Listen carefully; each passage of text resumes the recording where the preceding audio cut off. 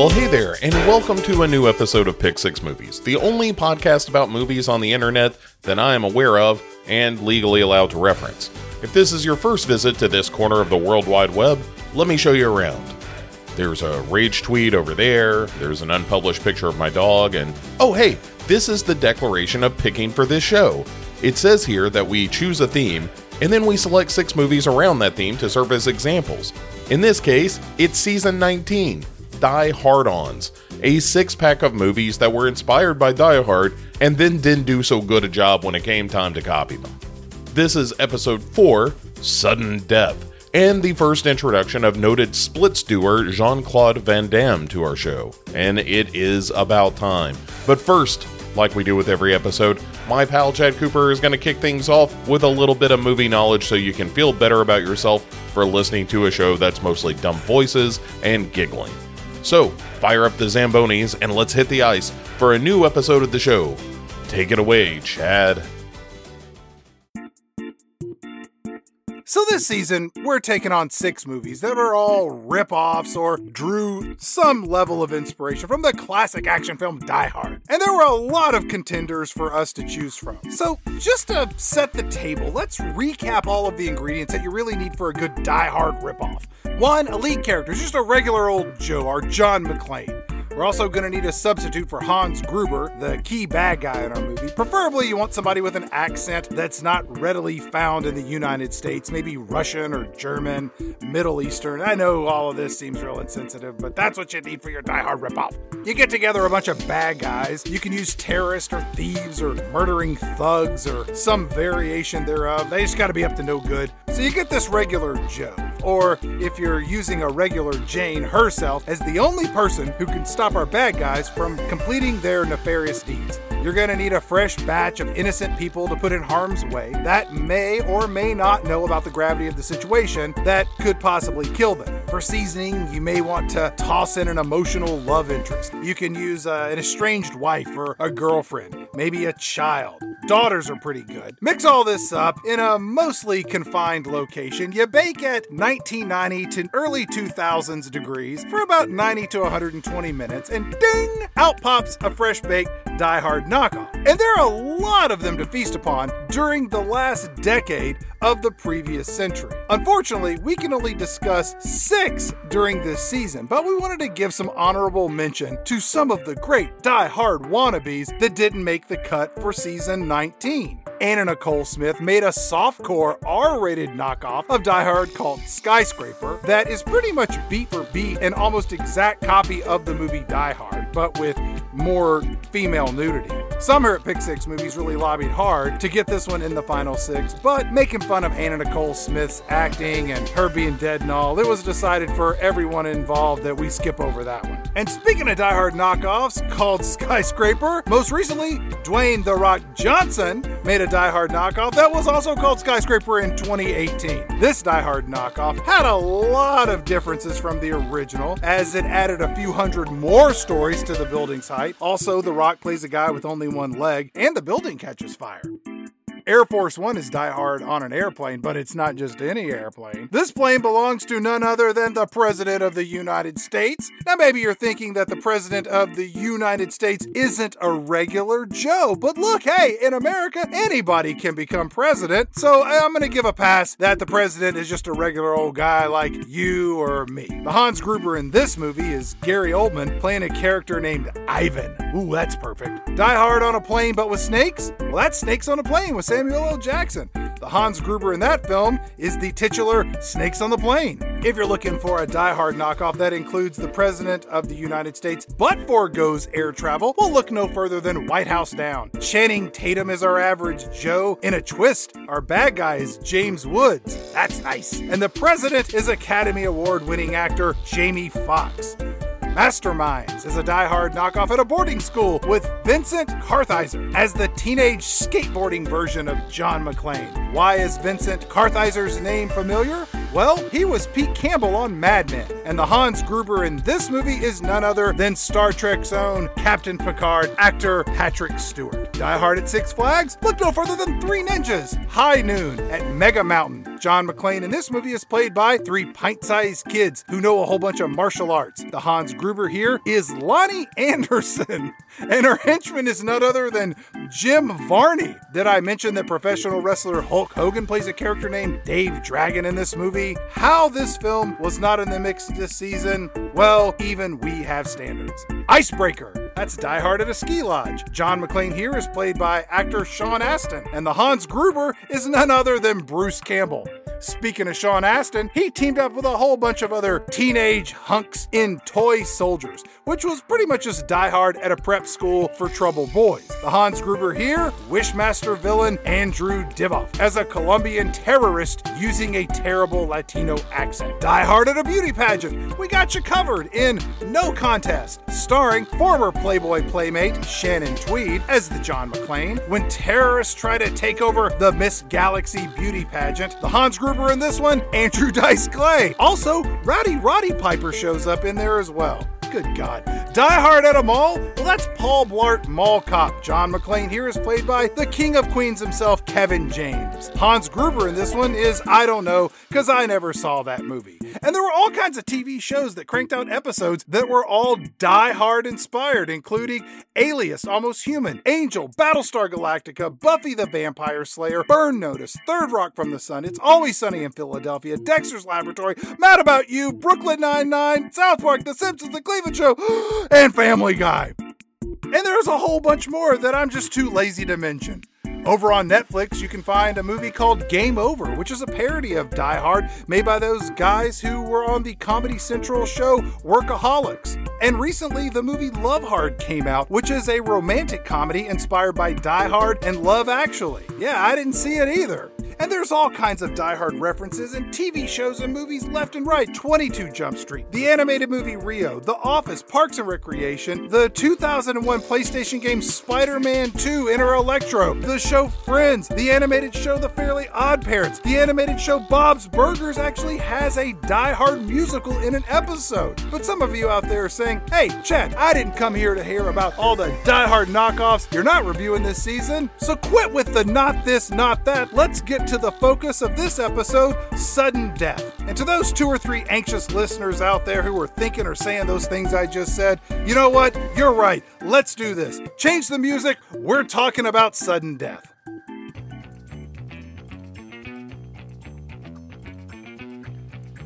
Karen Elise Baldwin was an actress early in her career. She had small parts in the film Who's That Girl with Madonna. She also had a small part in the movie Spellbinder, starring Tim Daly and Kelly Preston, and the erotic thriller The Jigsaw Murders, starring 70s TV icon Chad Everett. She appeared in the movie Eyewitness to Murder, which starred Adrian Smed, and in this she had a slightly larger part, and she also got a story by credit on the film. Next, she landed a small part on the soap opera Generations. She had a recurring role in the TV series Dangerous Women in 1991. Her career in front of the camera and behind the camera producing TV shows and motion pictures remained at a steady level of growing success. Then, Karen Elise Baldwin had an idea for a movie. What if somebody made Die Hard but set it in a hockey rink? There were all kinds of Die Hard knockoffs hitting theaters left and right, but this budding genre film had yet to take place in an indoor sports arena.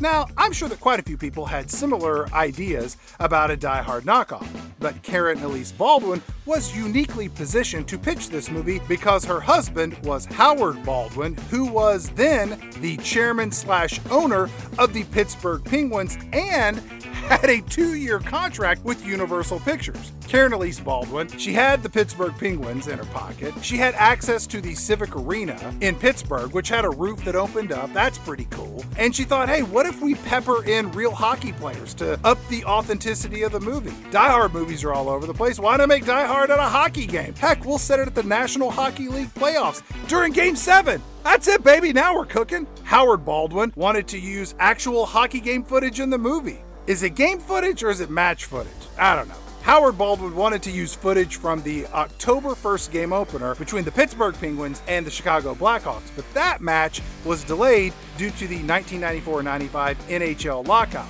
Not to be deterred, Howard Baldwin set up an exhibition game involving hockey players from the Johnsonville Chiefs and the Wheeling Thunderbirds, which is why, if you ever watch this movie, please don't, all of the shots with the Penguins and the Blackhawks playing hockey don't really contain the same type of intensity that a normal hockey match would. Is it a match? Is it a game? Hockey match, hockey game. All right, just keep going.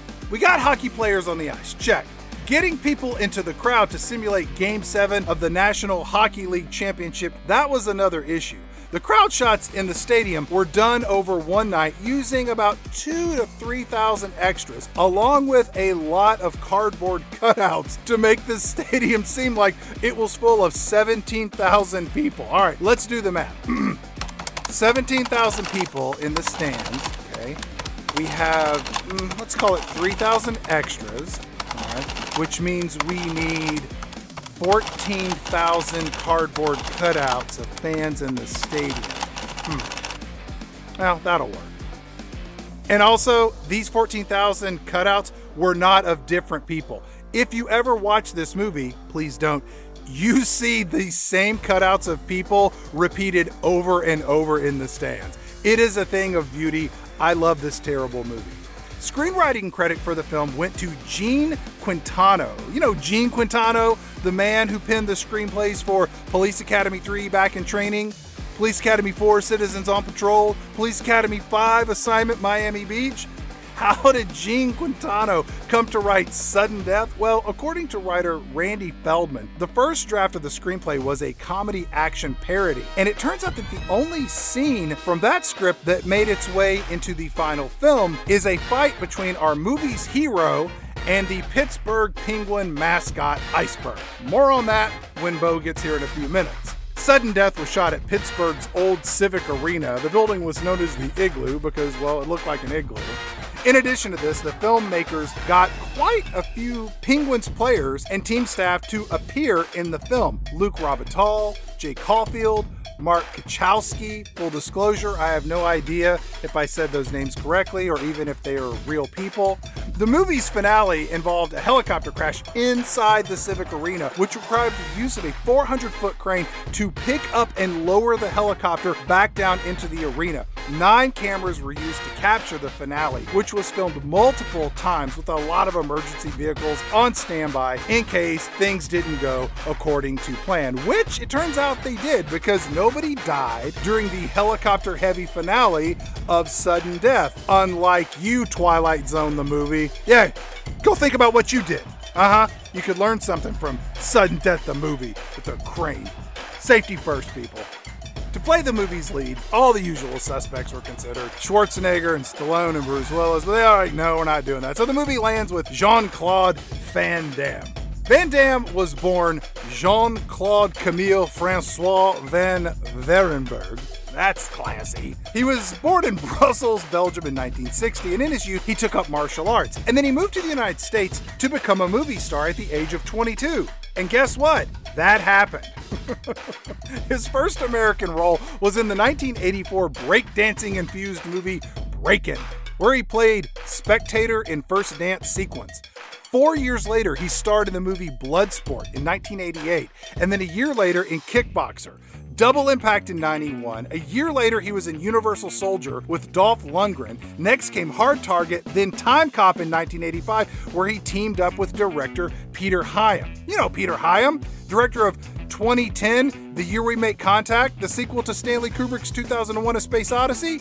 Come on, Peter Hyam, he directed Running Scared with Billy Crystal and Gregory Hines. Certified Fresh by Mr. Bo Ransdell and yours truly. He directed Stay Tuned with John Ritter and Pam Dauber. You clearly don't remember the days of Blockbuster Video. Peter Hyam made Time Cop with Jean-Claude Van Damme, and that movie was pretty successful. It was about a cop who traveled in time to solve time cop crimes or something. I saw it, but I don't remember anything about it. Following the success of that movie, Peter Hyam and Jean-Claude Van Damme, they were tapped to bring the Die Hard at a hockey game to the silver screen. The movie's bad guy, Joshua Floss, Is that the bad guy's name in this movie? I don't remember that at all. He was originally to be played by James Woods, but it turned out that he didn't like the direction that the character went. I guess he was a little too liberal or something. The role ultimately went to Powers Booth, who rose to fame with his Emmy Award-winning portrayal of famed cult leader Jim Jones in a CBS TV Movie of the Week. Powers Booth had a string of roles in the 80s and 90s, including an appearance in the 1993 Western Tombstone. He was in the Oliver Stone film Nixon, but I think everybody was in that movie. Then he landed the role of the bad guy in the Die Hard at a Hockey Game movie that we're about to talk about. They also got Powers Booth to read the audio book of the novelization of the film Sudden Death. See, that's what happens when you don't read all of your contract before you sign it. Mara Wilson, the little girl from Mrs. Doubtfire in that remake of Miracle on 34th Street. She was also Matilda in the movie Matilda. Filmmakers wanted her to play the role of Emily, the daughter of Jean-Claude Van Damme's character, but her parents read this script and said, "Are you out of your mind? Our kids are going to be in this movie?" So the role landed in the lap of Whitney Wright, fresh off her turn co-starring with Nick Nolte in the James L. Brooks film I'll Do Anything. Sudden Death opened in the United States on December 22nd in 1995, and it came in 8th place with just about $5 million in box office receipts for opening weekend, which kind of sucked because it was in almost like 3,000 theaters. All in all, the movie raked in about $20 million in the United States. It did better overseas and ended up making a haul of about $64 million. And with home video sales thrown in, the movie actually netted about $50 million in profit. When the film came out, it received mixed reviews, which don't most movies receive mixed reviews? Anyway, it currently holds a 50% freshness rating on Rotten Tomatoes. That feels generous. Assumed cheesecake aficionado Roger Ebert gave Sudden Death 3.5 stars out of 4. Oh my God. Roger Ebert said of the movie, "Sudden Death isn't about common sense. It's about the manipulation of action and special effect sequences to create a thriller effect, and it's pretty good." That statement only makes sense when you pepper in a bunch of air quotes. There were never plans for a sequel, but in 2020, Netflix dropped a remake of Sudden Death titled Welcome to Sudden Death, starring Michael Jai White. And this time the movie takes place at a basketball game, and it has more of a comic angle due to the fact that original screenwriter Gene Quintano returned to bang out this script. Do they even have Sudden Death at basketball games? Is that a thing? All right. That movie has a 23% freshness rating on Rotten Tomatoes, so it stinks more than the original. Who thought that remaking Sudden Death would be a good idea? Maybe it was the people in the finance department who saw those net box office receipts. For budding movie actress turned film producer Karen Elise Baldwin, Sudden Death was the start of a very successful movie career behind the camera. She went on to produce such films as the ice hockey comedy Mystery Alaska, starring Russell Crowe and Burt Reynolds. She was also producer on Ray Charles's biopic Ray, where Jamie Foxx won his Oscar for portraying the famous singer. Good for her. Good for you, good for me. Speaking of things that are good for everybody, let's get Mr. Bo Ransdell in here to lace up his skates, grab his stick, and head down on the ice as we puck off for about 90 minutes and break down this movie scene by scene to see if it's any good. Spoilers, it's not. Ladies and gentlemen, boys and girls, Zambonis and Zamboners, let's get our Die Hard on with 1995's Sudden Death.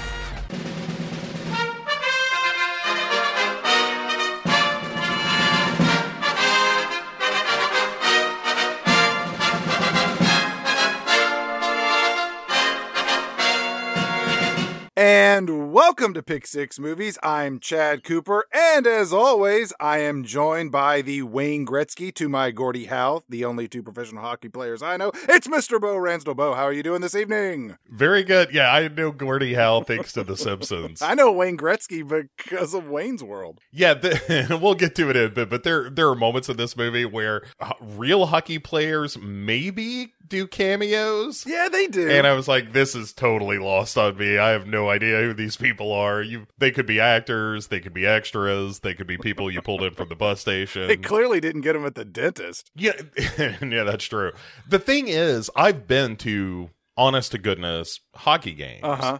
And they're fun. I enjoy watching hockey live, probably more than any other sport I've seen played live, even though I have no understanding of the rules or any of the players or anything like that. But it is a fun sport to watch. Hockey is the craps of professional sports. There's a lot going on. People are screaming and yelling. Money's exchanging hands, but you don't really understand any of it. You would have to really go over it a couple of times to get me to understand exactly how icing works. I know that gets called a lot when I was watching hockey, and I was like, what happened? Nobody touched it at a certain point, and then they waited too long, and then they crossed the line. All right, you're just going to have to step on my foot and tell me that it's icing, and I'll repeat it back to you. Had you ever seen this movie before it was pitched for this unfortunate episode? No, which is weird because I genuinely kind of like Peter Hyams as a director, and he also does his own cinematography, and I think saving a couple of bucks or cashing a couple of checks. Ka-ching, ka-ching. I think that's more what it is. But also, his movies have a very distinct look. It's fairly easy to say that this is a Peter Hyams movie because of the way that it looked. 2010 and Running Scared and this all have a similar cinematic vocabulary. I could see that. I saw it for the first time about 5 years ago because it looked terrible and I was in the mood for some 90s era action trash, and this was available on some streaming service. And from start to finish, I was not disappointed. And I wasn't this go round either. This movie's terrible, but in all the right ways. I would agree with that. I think of the movies we've discussed so far, this may be my favorite. We've got some good ones to come. Yeah. And by good ones, I mean terrible movies. But this one feels the most like a movie of everything we discuss. Like Cliffhanger isn't really a movie. It just pretends like it is. Whereas this feels like, oh, okay, well, we've got in 90s action terms, like actual characters that are two-dimensional, sure, but I understand who they are and what they want and what the stakes are. And the villain is, look, Powers Booth I love anyway. Sure. But his performance in this as being just a psychopath, totally down for it. I love everything about Powers Booth in this movie. From the first time he steps on screen, I'm like, okay, now we got something. Now we're talking Pick Six movies. Enough of the fucking around with all the cliffhangers and Die Hard 2s and all that shit. This is a real honest-to-goodness villain. No naked colonels running around in this one. Just a well-coiffed, well-dressed sadist. And that's all I need out of him. Yeah, he's almost like a James Bond villain in this. He is. I wish he had more room to kind of spread his wings and be real mustache twirling. Nah. But what he does here is totally fine. But the majority of the film, he's just leaning against a bar, drinking a highball. Yeah, it's pretty good as far as villains go. Hang on, what's going on downstairs? I'll be with you in a minute. Clink, clink, clink, clink. Do you know many Jean-Claude Van Damme movies? No, I have not seen much Jean-Claude Van Damme. I think I saw Bloodsport, because that was the one that had that compound fracture. It was that movie that walked around talking about how the Karate Kid was a pussy. I'll show you how to sweep a leg. Attack! I've seen Hard Target because Wilford Brimley is in it. And that is high on the list for movies we need to do on this show one day. And I've seen Time Cop, and I think that's it. I remember him doing those splits, which seemed to be wedged into every early movie he made whenever possible. And he doesn't do his splits in this one, which was a little surprising. I guess they didn't want to see his balls go spilling out on screen. Let's jump into this one. Our movie opens up, and Jean-Claude Van Damme, he gets top billing, of course. Then we get our movie's title, then Powers Booth, then a string of names that nobody knows. And then finally the movie starts, and we're at a house fire in the suburbs of some city. A title overlay would be nice. Jackasses. The whole movie takes place in Pittsburgh. Just start off and say that. Tell us where we are. I guess the fact that the Pittsburgh Penguins are the focus and it's the Civic Center there and all of that, I guess that ticks that box. But as someone who does not understand hockey or where it's played and where the teams come from, I totally agree. I wish that somebody had been like, psst, this is Philadelphia, where it's always sunny. It's Pittsburgh. It's not Philadelphia. Wherever. Aren't they the Philadelphia Flyers, though? No, it's the Pittsburgh Penguins. He fights a penguin. Oh, I didn't put that connection together. Jesus Christ. Wait. What movie were we supposed to watch? I think I may have watched the wrong movie. Is there one where Jean-Claude Van Damme fights a flyer? No, it's D2, The Mighty Ducks 2. That's what we were watching. Oh, all right. I was wondering why he was beating up Emilio Estevez, but that makes more sense now. I thought I was watching Men at Work 2. We watch a bunch of firefighters rush into these buildings as flames lick out of the windows and doors like they do in movies where they're pretending to have a real fire, but it's not. And off in the distance, we hear this voice scream out, "Bonjour, mes amis." I mean, hello, fellow Pittsburgh firefighters. I have found the little girl. Your help is needed, huh? Aidez-moi! Aidez-moi! It is me, Jean-Claude Van Damme, the star of the movie. I am over here. I have a little girl, en file, as you say here in America, in Philadelphia or Pittsburgh, wherever we are. The camera makes its way through this house fire, and we finally find Jean-Claude Van Damme, and he's lying on the ground, and as you say, he's holding this small blonde-haired little girl in his arms in a somewhat protective way. And I say somewhat because as soon as we, the audience, show up, the ceiling of this house that is on fire crumbles in flames and ash in this avalanche of holy shit, Jean-Claude Van Damme and this kid just got killed in our movie. Well, it turns out we're half right, Chad. Did you not think when you saw this crushing pile of burning embers and wood and asbestos land down on them, arguably they're both dead, right? Well, I knew because I've seen movies before. I'm like, well, Jean-Claude Van Damme clearly not going to die in the first scene of this movie in which he stars. Well, they could have given you an overlay that said 2 years ago. And you're like, oh shit, that's the end of our movie. That's where we're going with it. Oh, right. They pause. I bet you're wondering how I ended up here. I was born a poor black child. This little girl, she is, how you say, le meat d'amour. So a bunch of other firefighters show up and they spray hoses and they pull rubble off of Jean-Claude Van Damme. And then they show us the little girl and surprises of surprises, Bo, this child is dead. We're like 2 minutes into this movie and we got a dead kid. Yeah, and because I'm just like a terrible, terrible person, I will automatically give 1 star to a movie that kills a child in the first 5 minutes. Because I think it's bold and it's audacious. And this movie comes out swinging by murdering a young white girl immediately. So I'm like, well, you know, it's that DiCaprio meme of "you have my attention" movie.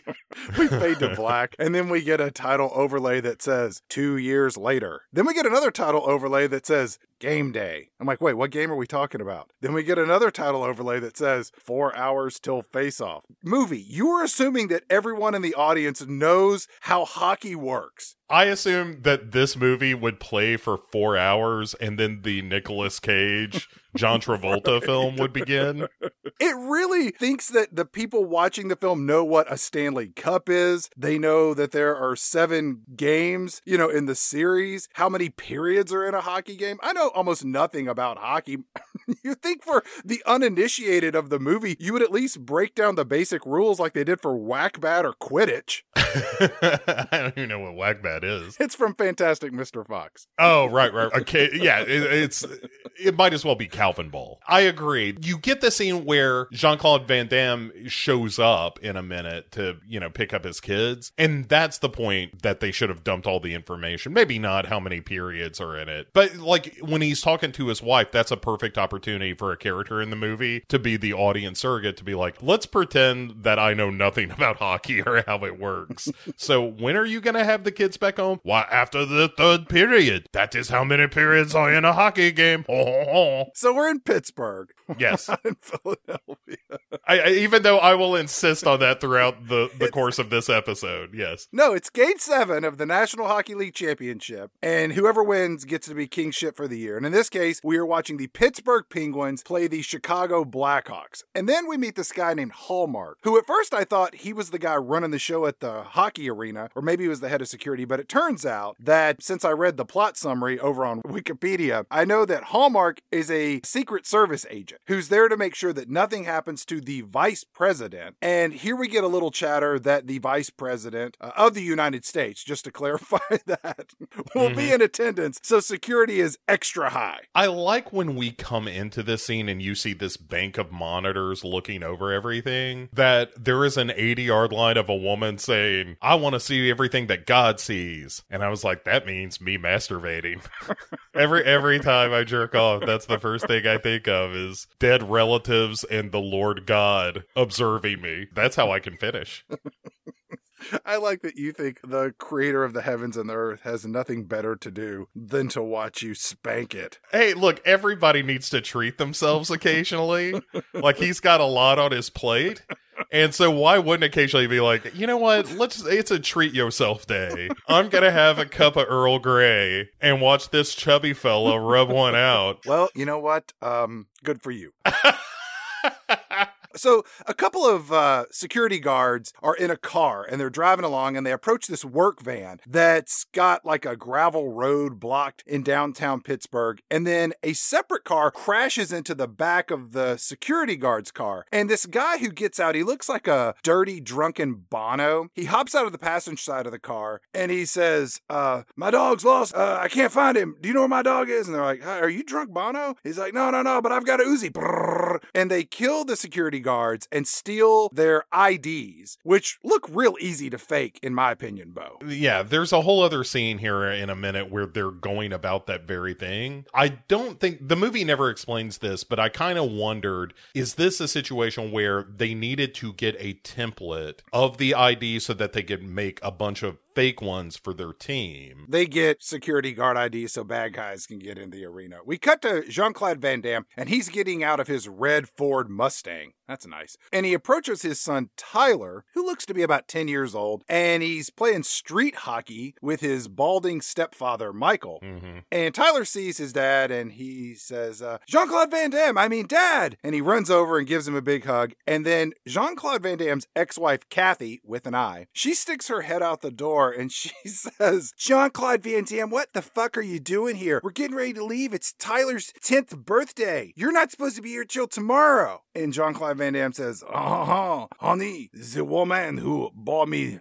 2 children, Tyler, and one we will meet in a moment. Well, today is the day of his birth, and I thought maybe I could show up and surprise him and you and your balding new husband, Michael. I like the fact that she is put out as she is. Like, this is bullshit. We talked about this. You're not supposed to show up out of the blue. It's not fair to me. It's not fair to the kids. Nobody knows what you've got on your mind. You're a real son of a bitch. You think I don't know when my own goddamn son's birthday is? I was there when he was born, unlike some people, asshole. There was a fire. What was I going to do? Yeah, fire. Sitting around looking at porn, hoping that the Lord was watching you jerk off at the fire station. There were no fires that day. I looked at the log. I found it exciting. What can I say? Look, we got him this new hockey stick. We made a reservation at Buffalo Wild Wings to watch Game 7 of the NHL playoffs happening here in Pittsburgh, Pennsylvania, between the Penguins and the Blackhawks. So why don't you beat it, mister? Van Damme says, that sounds like a very good time, but look at this.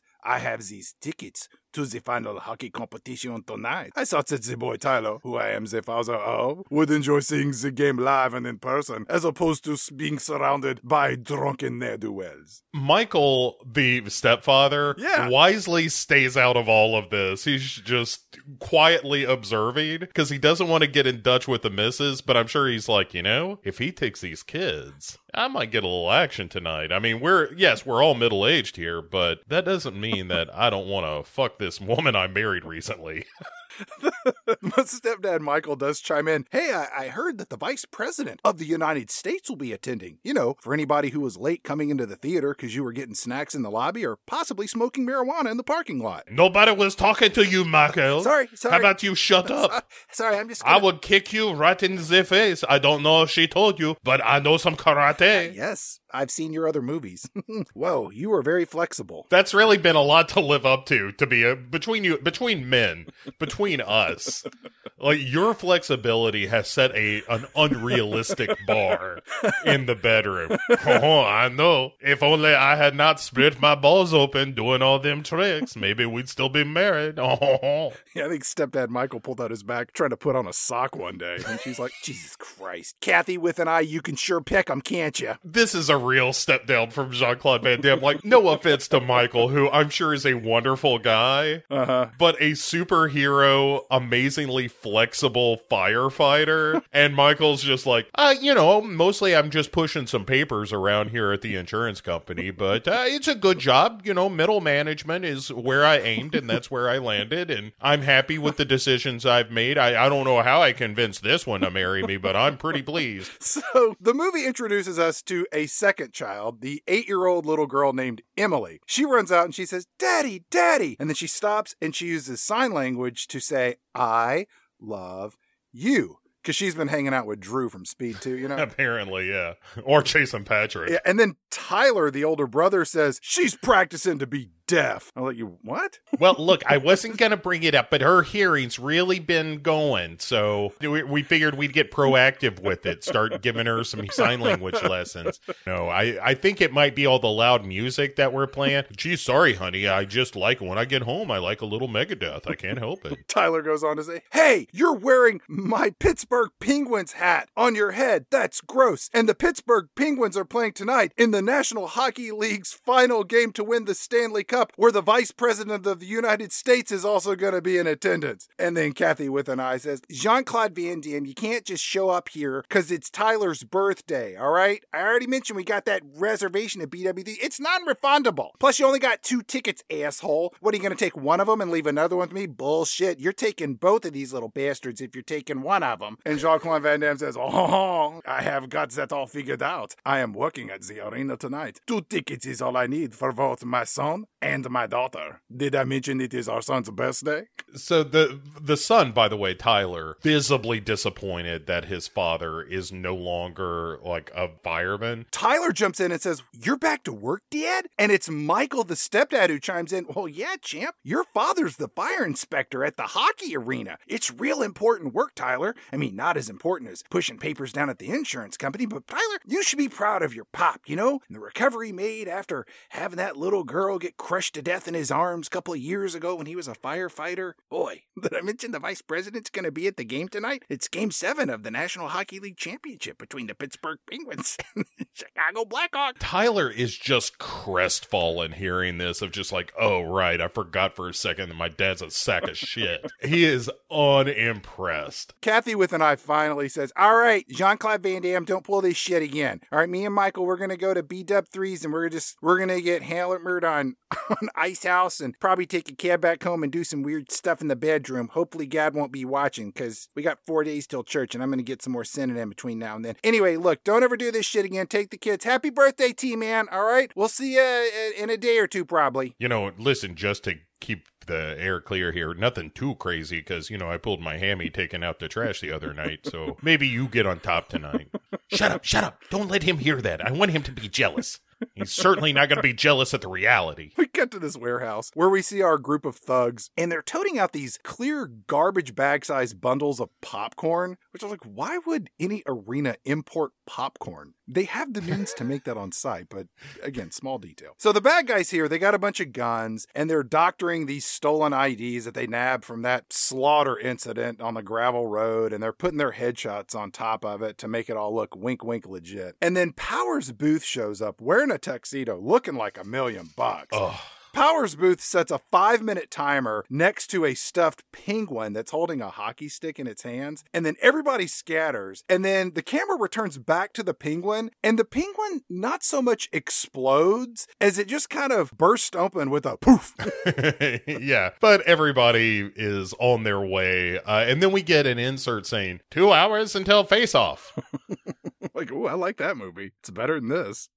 Yeah, Nicolas Cage coming onto that little girl when he's in the priest outfit at the beginning of that movie. That's gross. Creepy, right? Yeah. And so we cut back to Hallmark, who is taking his Dr. Phil stand-in through this kitchen to a private elevator where he's basically setting up. There is only one entrance to this private box through this elevator. There's a security key that Hallmark hands over to this security guard. And we also meet Chef Andrew Boyardee for the first time, who is the cook who is making dinner for the vice president and his guests. Yes. And he is like, oh boy, I'm going to make a good dinner for everybody. Hallmark says, this guy is going to be our point man down here. Do not let anyone onto that elevator that Chef Andrew Boyardee does not say is one of his people or belongs on that elevator. Everybody got that? Everybody cool? Think about that. The head of the Secret Service is letting the head chef, and I'm using that term loosely, at the Civic Auditorium, like be the gatekeeper of who gets to go up to see the vice president. He's like, Mamma mia, this is a lot of responsibility. I thought all I was going to have to do is make a little shrimp cocktail. It's a mess, but then we get seemingly an unrelated scene that we'll find out later isn't so unrelated, where we cut to this old woman just gardening in front of her house. This dude shows up who looks like he stepped out of a John Waters audition. Yeah. I felt that he was in search of or just recently departed a Zoot Suit Riot. Absolutely. And he shows up and flashes the gun tucked into his belt. Yeah, he's like, hey, are you Dorothy Boyardee, wife of famed Civic Arena head chef Andrew Boyardee? Look, I got a gun. We're gonna go inside now before things get messy. So they go inside. Then we get another insert. 90 minutes to face off. Like, holy shit. Like, this game's getting close. This movie's really moving. Why is time so important in this movie? They do this a lot, but none of it really matters. I thought I was blacking out again, but it turns out it was not.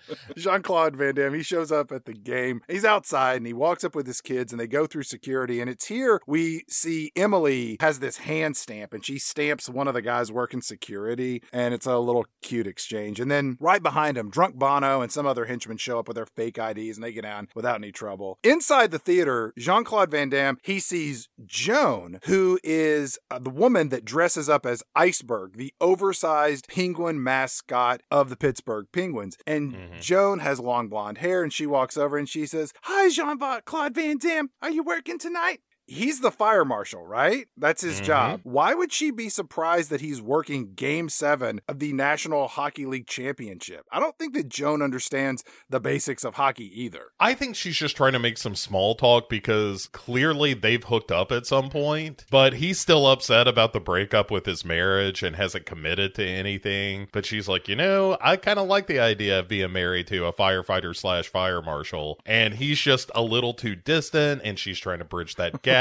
And then this is the first time she gets to meet his kids, so she's trying to be a little like over effusive and be really friendly and welcoming. Some of this, Chad, may in fact be subtext, but I feel like that's the dynamic in this situation. He does say to her, "Bonjour, Jean. Will you give Emily, my daughter, a look at Icy, the mascot of the Penguins? I do not know why I refer to him as Icy, even though his real name is Iceberg, but it does not matter.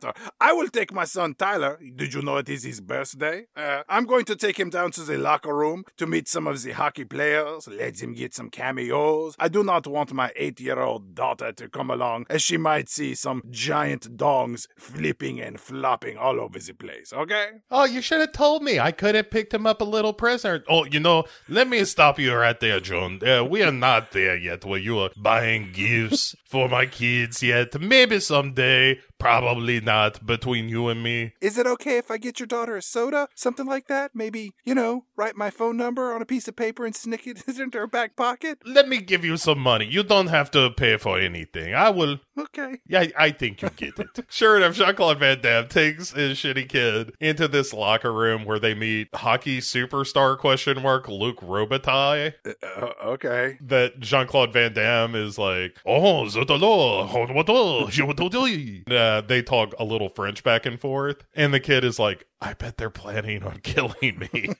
There's a moment where the kid outs Jean-Claude Van Damme in front of this goalie, where he's like, oh, you don't look washed up and old. And he's like, what? And he's like, my dad says that you're too old to be playing the game anymore. And in a bit of foreshadowing, I guess, this goalie gives him like a gap-toothed grin and says, you know what? You tell your dad to strap on some skates and then he can see the kind of game that we play. Yeah. There's also a moment where one of the hockey players says to Tyler, hey, do you play hockey? And Tyler says, no, but my dad did. He was a goalie. And you're like, wait, what? So he was a fireman. He's a fire marshal, but he also used to play hockey and he was a goalie. That's right. Oh, I played semi-pro in Canada, but that was a long time ago, before this one came along and ruined everything. There is a point we will get to in this movie where they capitalize on this in the most unnecessary moment of the film, where you're like, wait a second, you've got other things to be doing other than worrying about your hockey glory days. Agreed. We'll get to it. But importantly, Chad, we get another insert.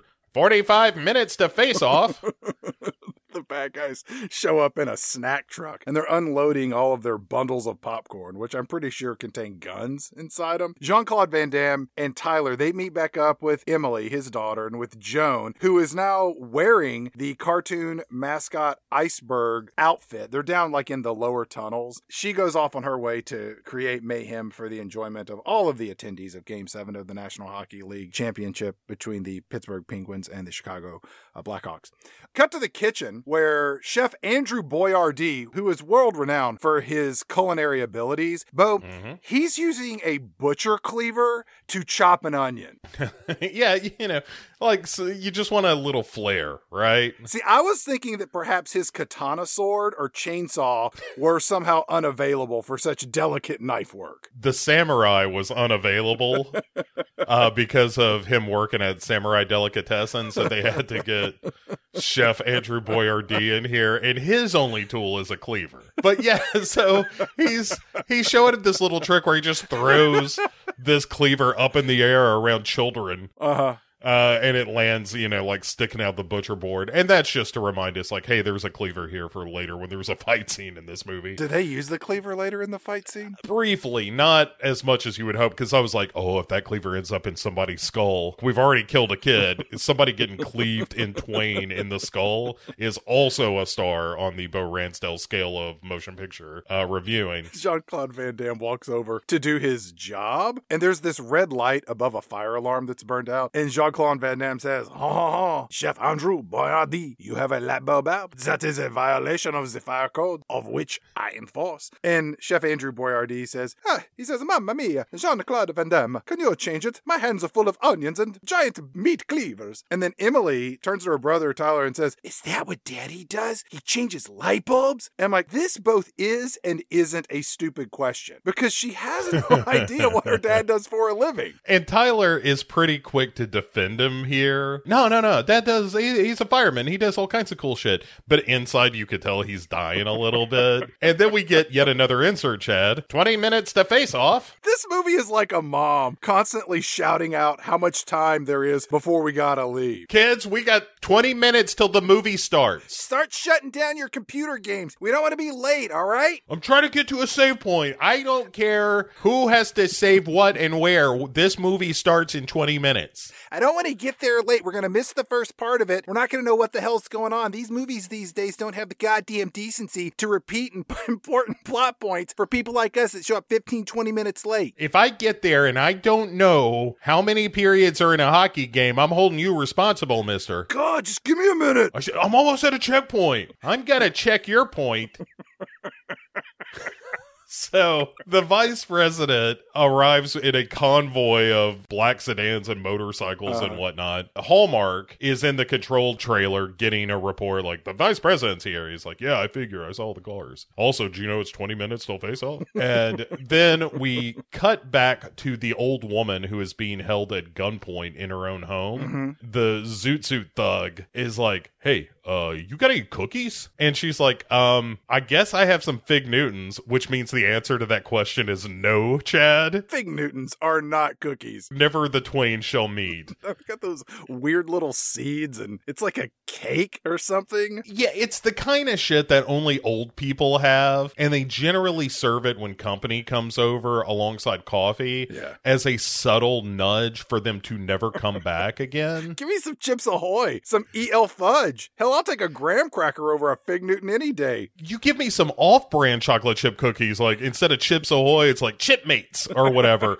Whatever, just an actual honest-to-goodness cookie, not a Fig Newton. Did you know that for a fig to gestate properly, a wasp has to die inside it? No. Yeah, that's true. Or it seems like something I read one time. I didn't verify that, but I think that's true, and that's gross, and that's another reason that Fig Newton should be banned. Right alongside Toni Morrison's Beloved and that graphic novel about the Holocaust with all the cats and mice, Mouse? Fig Newtons should be banned. Yeah, throw those on a fire. It might smell better. They'd probably explode. Here's another fun fact. The woman playing Dorothy Boyardee is Audra Lindley, who was Mrs. Roper on the sitcom Three's Company. Yeah, if only Norman Fell had been around.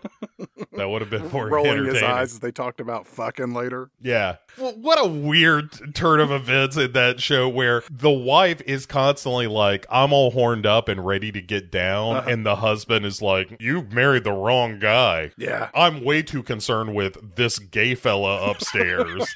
I think that tells you all you need to know about Norman Fell's character in that show. I gotta find out if this guy's gay or not, rather than come down and pound you for a while. And have sex with my wife, who I have been with for decades. I'm looking to spice things up. God's watching and I want to keep him entertained. And he's seen this old tired shit plenty of times. All right. So the VP shows up at the hockey arena and goes to the locker room, played by character actor Raymond J. Barry. I only know him as the chief of police from The Ref. I know he's done a few other things, but that's the only role that comes to my mind. The role that I know him best from, aside from The Ref, is he plays Timothy Oliphant's dad in Justified. Okay. And he's a wonderful piece of shit in that show. Like, intentionally, but he plays a great asshole in that. He shows up and he's like, well, boys, are you Democrats or Republicans? We're Canadian, sir. And he's like, well, then I can wish you luck. Haha, that's a little political humor. You know, it's hard for me to make up my mind who should win tonight on account of I'm a politician. You drove the jam of a child molester. Get him out of here. Get him out of here.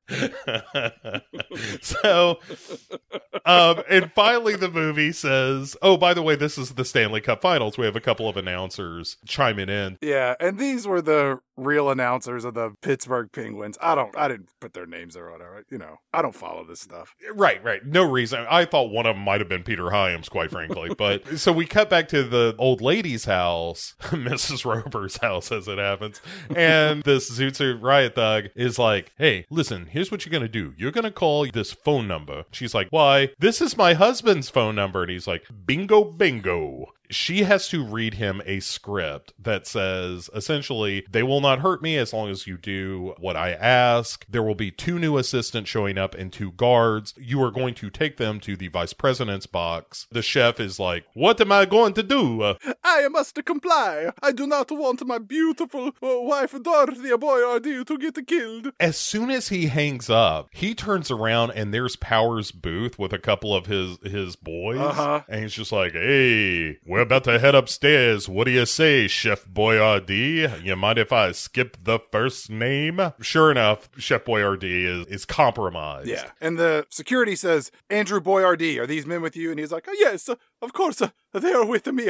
Why wouldn't they be with me? I'm not nervous. You're nervous. We get a quick shot of Jean-Claude Van Damme. 2 minutes to face off. Yeah, so he's taking his kids to their seats. The vice president and his guests are all toasting inside their fancy private box. As soon as we get the 2 minutes to face off announcement, Chef Andrew Boyardee opens the elevator, is like, the dinner, she is ready. All the kitchen staff gets sent home. That doesn't make any sense. They just tell them, they're like, all right, people, that's it. Everybody out of here. Like it's suddenly a crime scene. Well, I guess it's the security detail of like, hey, as soon as dinner is done, we're going to get everybody out of this kitchen so that there can be a fight here in a minute. Right. Chef Andrew Boyardee and his thugs get in the elevator and up they go. Yep. And so while the national anthem is sung, which I didn't think happened in hockey. The American national anthem. Right. I was like, oh, they do that at hockey games? Okay, fair enough. I thought it was either the Russian or the Canadian one, quite frankly. Powers Booth and his boys show up and they shoot some dudes in the parking garage and on the elevator, like the guard that's got the key for the elevator, he gets shot. And then Powers Booth and his men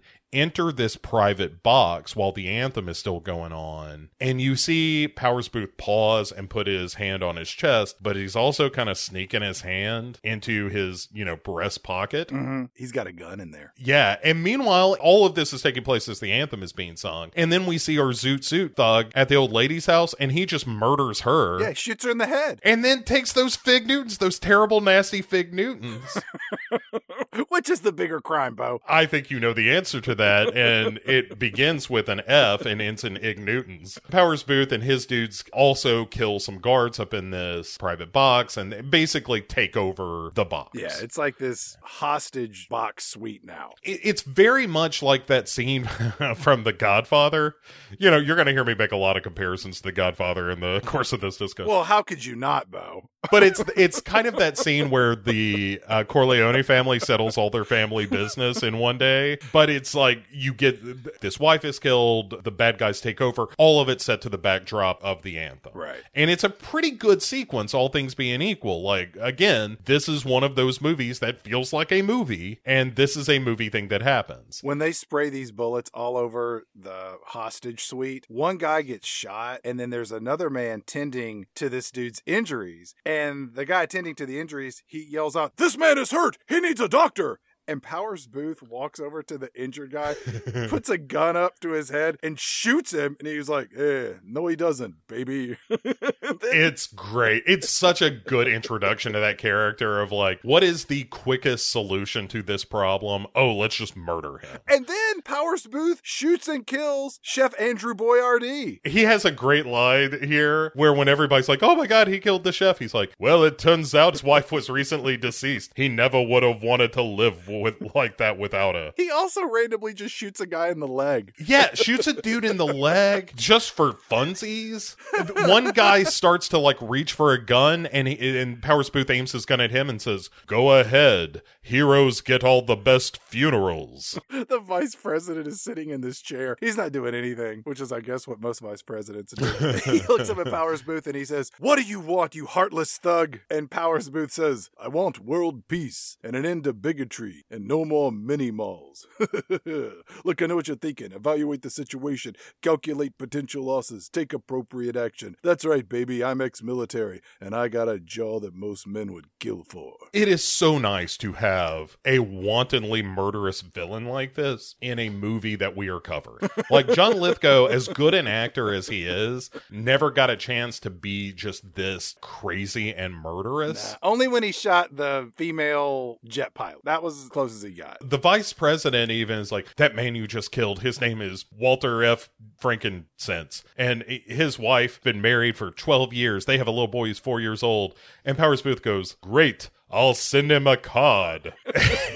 It's terrific. So more thugs show up in the hostage booth, and drunk Bono's there, and his buddy from the car crash earlier, he's there. And this poor man's Anthony Edwards shows up to be our computer hacker, working for the bad guy. So he starts hacking on him. Then we get some hockey footage. And then Jean-Claude Van Damme, he's just still hanging out in the stands with his kids, and he says, listen up, son and daughter, I have work to do. Emily, stay with your brother. Do not get abducted, no matter what happens. And then Emily Emily takes out her hand stamp that she's been handing out here and there, and she stamps her dad's hand, and she says, "Now you won't be by yourself. Also, this may come back later in the movie." I don't understand how he's not alone with a hand stamp, but Yeah. Jean-Claude Van Damme hands over some money, and he says, "Here, use this to buy non-alcoholic beverages, unless you want some wine. I'm okay with my kids drinking wine. All right." But get a small glass like the children's size glass. I think you will know it is not as big as the one you see me drinking, but it is Also, quite delicious. You know, our family has its own label. I will take you to their homeland one day. "Do not leave your seats. And Tyler, my son, what is that in your jacket? Is that a Chekhov's brand mini-size Super Soaker water gun? Oh, why are we drawing such attention to this prop? More importantly, why did you bring such a tiny but powerful water gun to a hockey game? Perhaps that will be important later in the movie as well. Okay, do not tell your moms that I left you alone for the majority of the movie. I mean the hockey game, and I will see you kids later. Au revoir. Stay out of danger." And so he takes off, and Tyler, all pissed off, says, "Probably has to change some more light bulbs, stupid dad, not being a firefighter anymore." Here we get to hear Gary Glitter's Rock and Roll Part 2 Yeah. being chanted as it does in most sports arenas. Well, it used to. I think it's still played in hockey games. Are you sure? Because of all the pedophilia? His role in Spice Girls got cut out because Yeah. he was into child pornography and having sex with underage kids. Yeah, it's weird to hear it these days. It's like seeing a Woody Allen movie where you're like, oh, right. Like watching anything with Bill Cosby in it, and you're like, ew. It's not just don't meet your heroes, it's don't learn anything about your heroes ever, ever, ever. Because it turns out that everybody is gross. You jerk off for the Lord, so you're the exception. It's how I pray, Chad.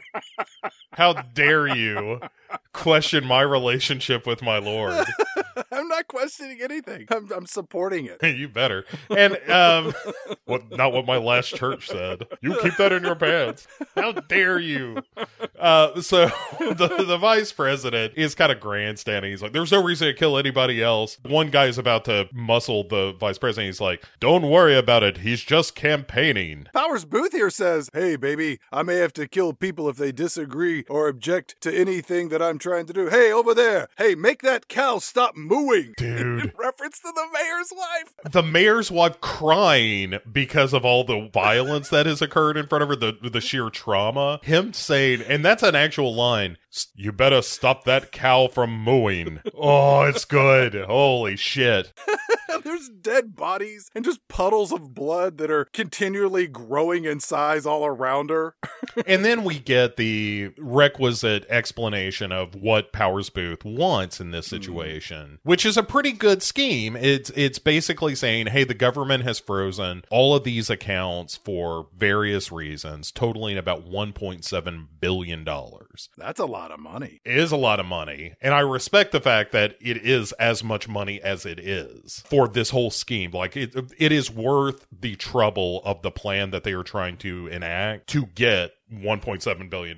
It's step level up from hijacking a plane in our last movie. Here, they are committing multiple federal crimes, man. Yes, you are taking the vice president of the United States hostage along with an entire arena full of people, which is great. And basically he says, look, baby, what you're going to do is you're going to transfer 1/3 of that $1.7 billion to me at the end of each period, or I will kill one person at the end of period 1, 2 people at the end of period 2, and if I don't have my money by the end of the 3rd period, the whole place goes up in a ball of fire, baby. The vice president says, "You're going to blow up the whole stadium? Well, that's going to kill you too. Haha, I've discovered a flaw in your plan. Check." And as some more skilled players in the game of chess also say, "Mate." And one of the female hostages says, "I don't think any man with manicured fingernails and a $10,000 wristwatch is planning on blowing himself up." Powers Booth responds to that with, "I'm not sure if I like you or not, lady, but you're gonna be the first to find out." He also points out, it's a $15,000 wristwatch, baby. Dude, again, it is so nice to have a good villain in a movie for once. Powers Booth Booth, to his credit, completely hamming it up here you need to for a role like this. Secret Service agent Hallmark, he's down in this security truck explaining to somebody on the phone how the one thing that they were there to do, protect the vice president, has indeed not been done. He's on the phone and he says, "We've lost him, but we'll find him. The whole arena's on lockdown. Nobody can get in or out." And then he hangs up and he goes like, "How the fuck did we lose the vice president?" Yeah. I don't want to point out the obvious, but you didn't lose him. He's still up in the hostage suite watching the game. Is it a game or is it a match? Game? I think it's a game. Oh, yeah. right. On the heels of this, we see a bunch of police show up and surround the stadium. Bunch of ambulances too. I'm like, why are they sending ambulances? Hope for the best, prepare for the worst situation? Absolutely. I think they know where this is all headed. Back up in the vice president's booth. Also, hey, Bo, score, it's tied at 1, and there's 2 minutes left in the first period. Yeah, that feels like the kind of excitement you can expect from hockey. This glasses nerdlinger thug confirms to Powers Booth, like, "Oh, it's the end of the first period, and guess what? No money's been moved." And Powers Booth says, "Boy, it's a real shame that no one believes you until you have to do something drastic. When the period ends, we can all agree that this mayor's wife has been the most annoying. Either that money starts flying or brains start flying.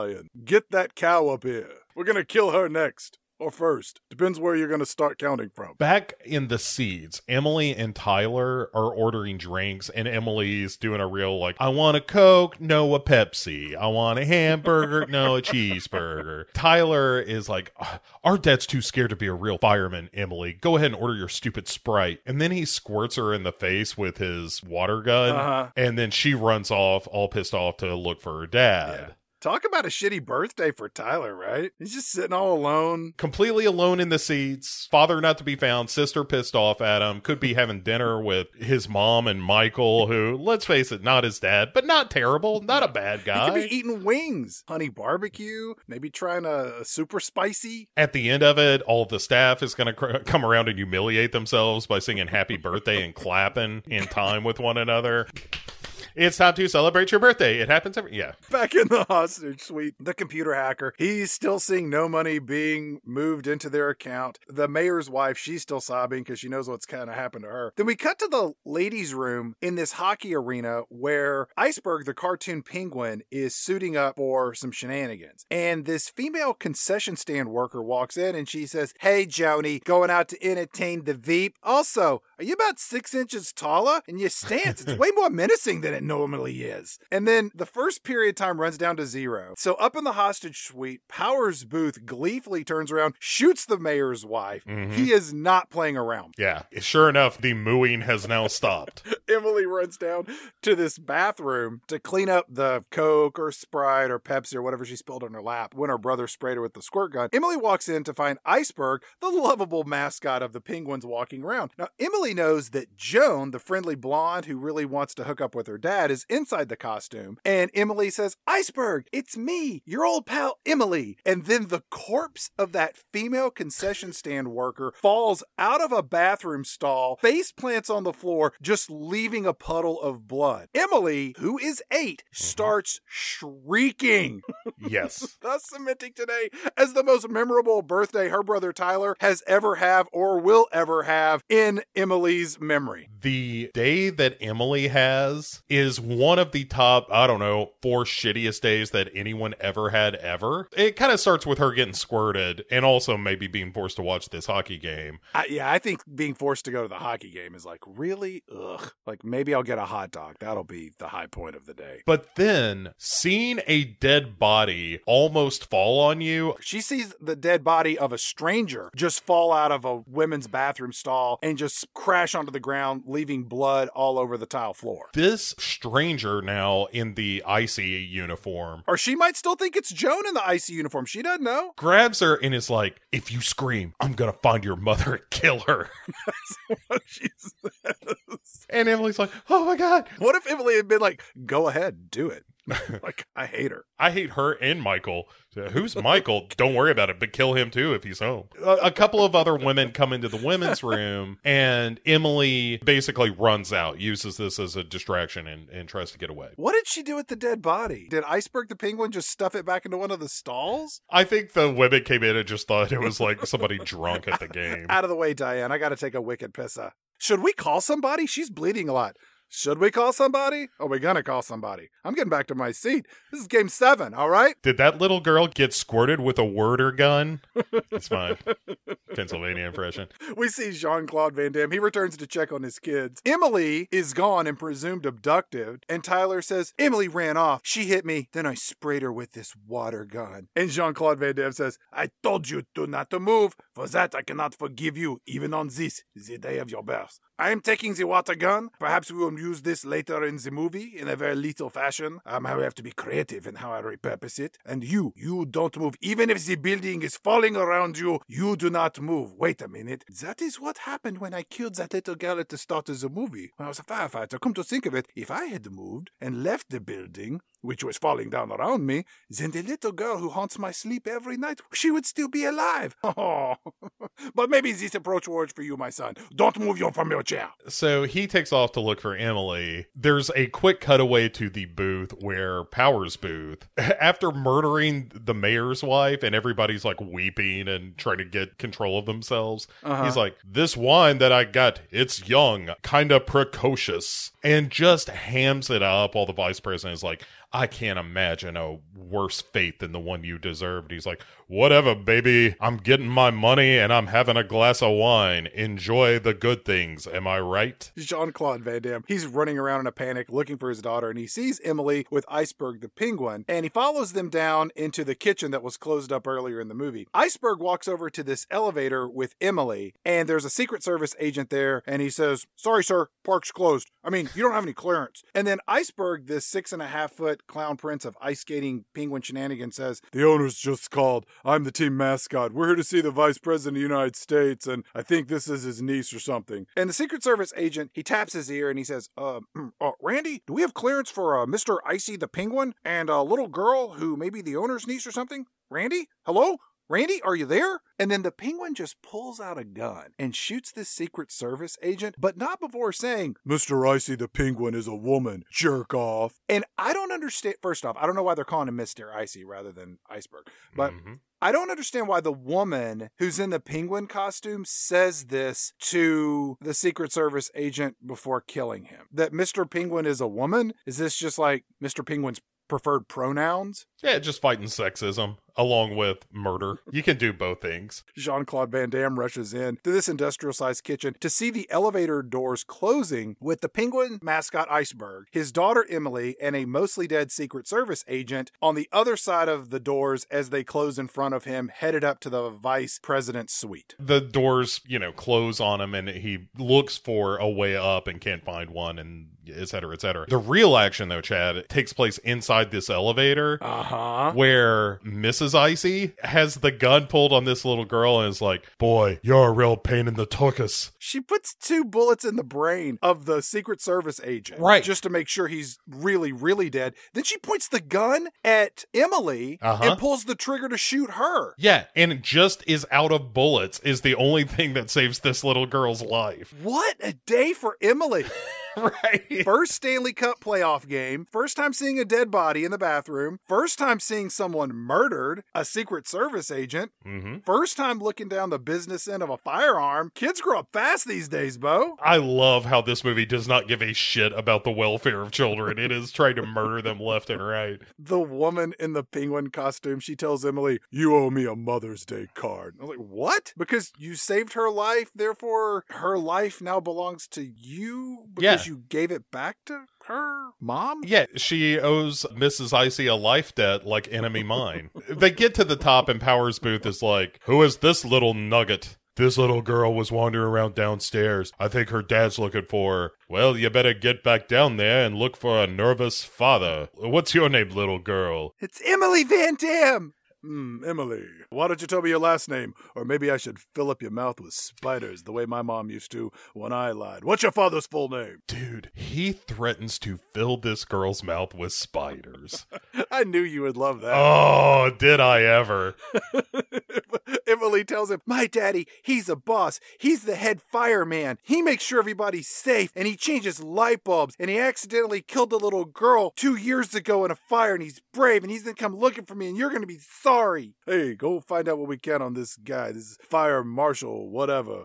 You know what? Realistically, he poses no threat to anybody in this room, but let's go track him down just in case. Mrs. Icy takes the elevator down and finds Jean-Claude Van Damme like trying to find a way up. He can't get up through the stairs and that kind of thing. So when he hears the elevator door like ding open up, he runs and finds who he thinks is Joan. But Mrs. Icy says, my name's not Joan. She got sick. I'm Tina. Jean-Claude Van Damme notices the hat that Emily was wearing in the elevator. Then as he's going to retrieve the hat, he sees a reflection in the elevator of Mrs. Icy pulling a gun on him.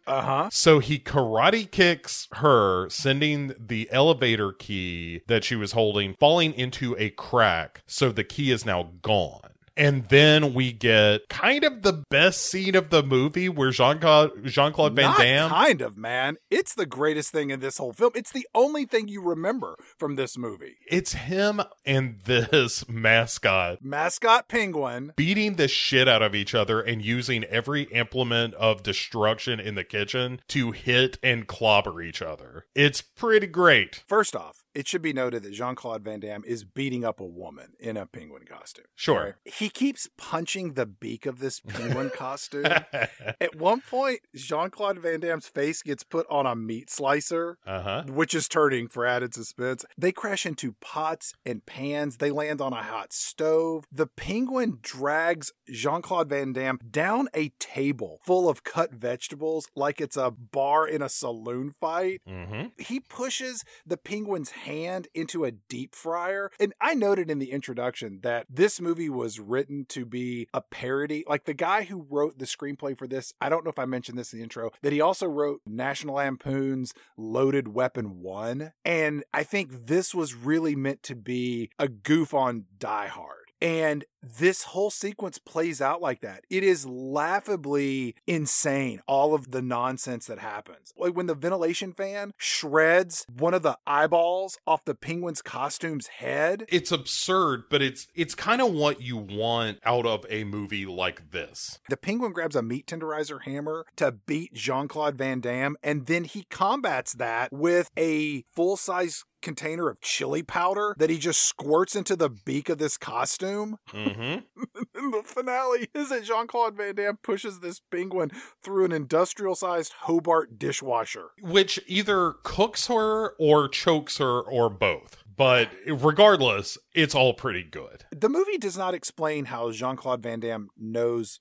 martial arts, which he surprisingly does not use very much in this movie. He just kind of punches and kicks. That's never explained either. No. You know, it's like, oh, Jean-Claude Van Damme, what did you expect? Right. It is that era where everybody seemingly knew karate to some extent. Where's Tyler during all this, Bo? Just hanging out in his seat. We get a cutaway to him of him just being like, hello?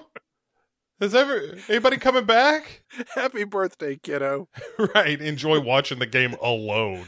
And Jean-Claude Van Damme runs to tell a guard about his missing daughter, who turns out to be one of the thugs. Yeah, he's that drunk Bono. Yeah. And he's like, oh, you must call the police. My daughter, she is missing, and I was attacked by a 6-foot cartoon penguin. Drunk Bono says, right away, sir. Show me where this happened. Then we cut over to Secret Service agent Hallmark, who calls up Powers' booth in the hostage suite, and Hallmark says, put the vice president on the phone. Wait, hold on. It is as we will later learn, this is all just staged for, I guess, the benefit of everybody listening in. Okay. Because it's Hallmark saying, put the vice president on the phone. Let me make sure he's safe. I bet you sound like a company man. Where do you come from, stranger? Guy that I am certainly not working with. Listen up, baby. I'm a disillusioned patriot with a yearning to fulfill my personal ambitions. What, you want to know how many people up here are dead?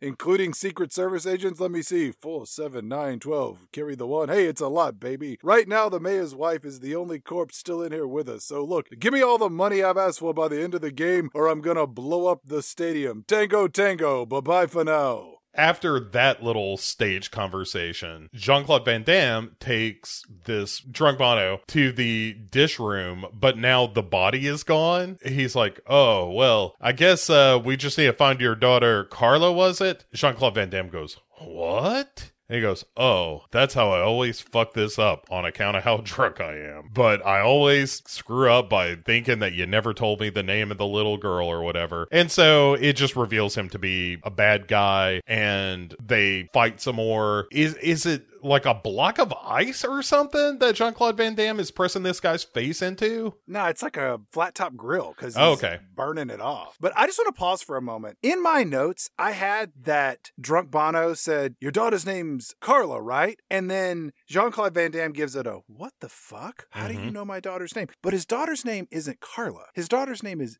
Emily. Right. Carla is actually the name of the woman in the penguin costume, what got killed earlier. Okay, because, I never put that together. I didn't know what the hell was going on. So, in the reality of this movie, this security guard is like, well, page your daughter. What did you say her name was, Carla? And he's just like, fuck you, I'm going to beat the shit out of you. The guy didn't know his daughter's name. Yeah, I know. It makes no sense. So he burns his head on the side of the grill like 2 or 3 times. And then finally the guy just gives it up. He's like, oh, your daughter's upstairs with the vice president. And we've got a bunch of bombs all over the stadium. We're going to blow this place up if we don't get all of our money. Owie, ow, ow, ow, ow, ow, ow, ow. The guy gets free and starts to attack Jean-Claude Van Damme again. Who then takes a chicken bone. That's a beef bone. It's like something out of the Flintstones, dude. Yeah, it's a Brontosaurus burger bone. Yeah. Snaps it in half. It's like a bovine femur. Kills this guy by stabbing him in the neck with a half-broken bone. Yeah. That's all right. And so Jean-Claude Van Damme then goes to the nearest public phone, is like, hello? Hello? But all the phone lines are down. And so he goes to search for through some executive offices where he finds Dead Joan. And in true Die Hard fashion, he finds a radio that he can then use to call 911. And the 911 operator is like, oh yeah, the whole Civic Arena being taken over by terrorists. Yeah, we know about that. Listen, you're going to wait in those offices for about 90 seconds and we're going to give you a ring back, okay? He hangs up. Hallmark then calls him and says, we understand the situation. We know what's going on. Where are you? We need you to stay put. Someone is taking over the owner's box with the vice president of the American United States. They also have the apple of my eye, my daughter Emily. And I think maybe my son is still watching the hockey game or something. He is kind of a simpleton. No? I've killed 2 terrorists. One of them was in a penguin costume. One of them I stabbed in the neck with a broken cow femur. They are going to blow up the stadium. They want money. You must give it to them. If my daughter dies, my ex-wife is going to be so pissed off. This will be the second little girl I will be responsible for killing in my lifetime. I can handle one, but I cannot handle 2. So Hallmark is like, be cool, baby. We're going to do this by the numbers. Don't worry about anything. We got it handled. And as he's saying this, a bunch of cars explode in the parking lot, setting bystanders on fire. They're running around screaming and covered in flames. And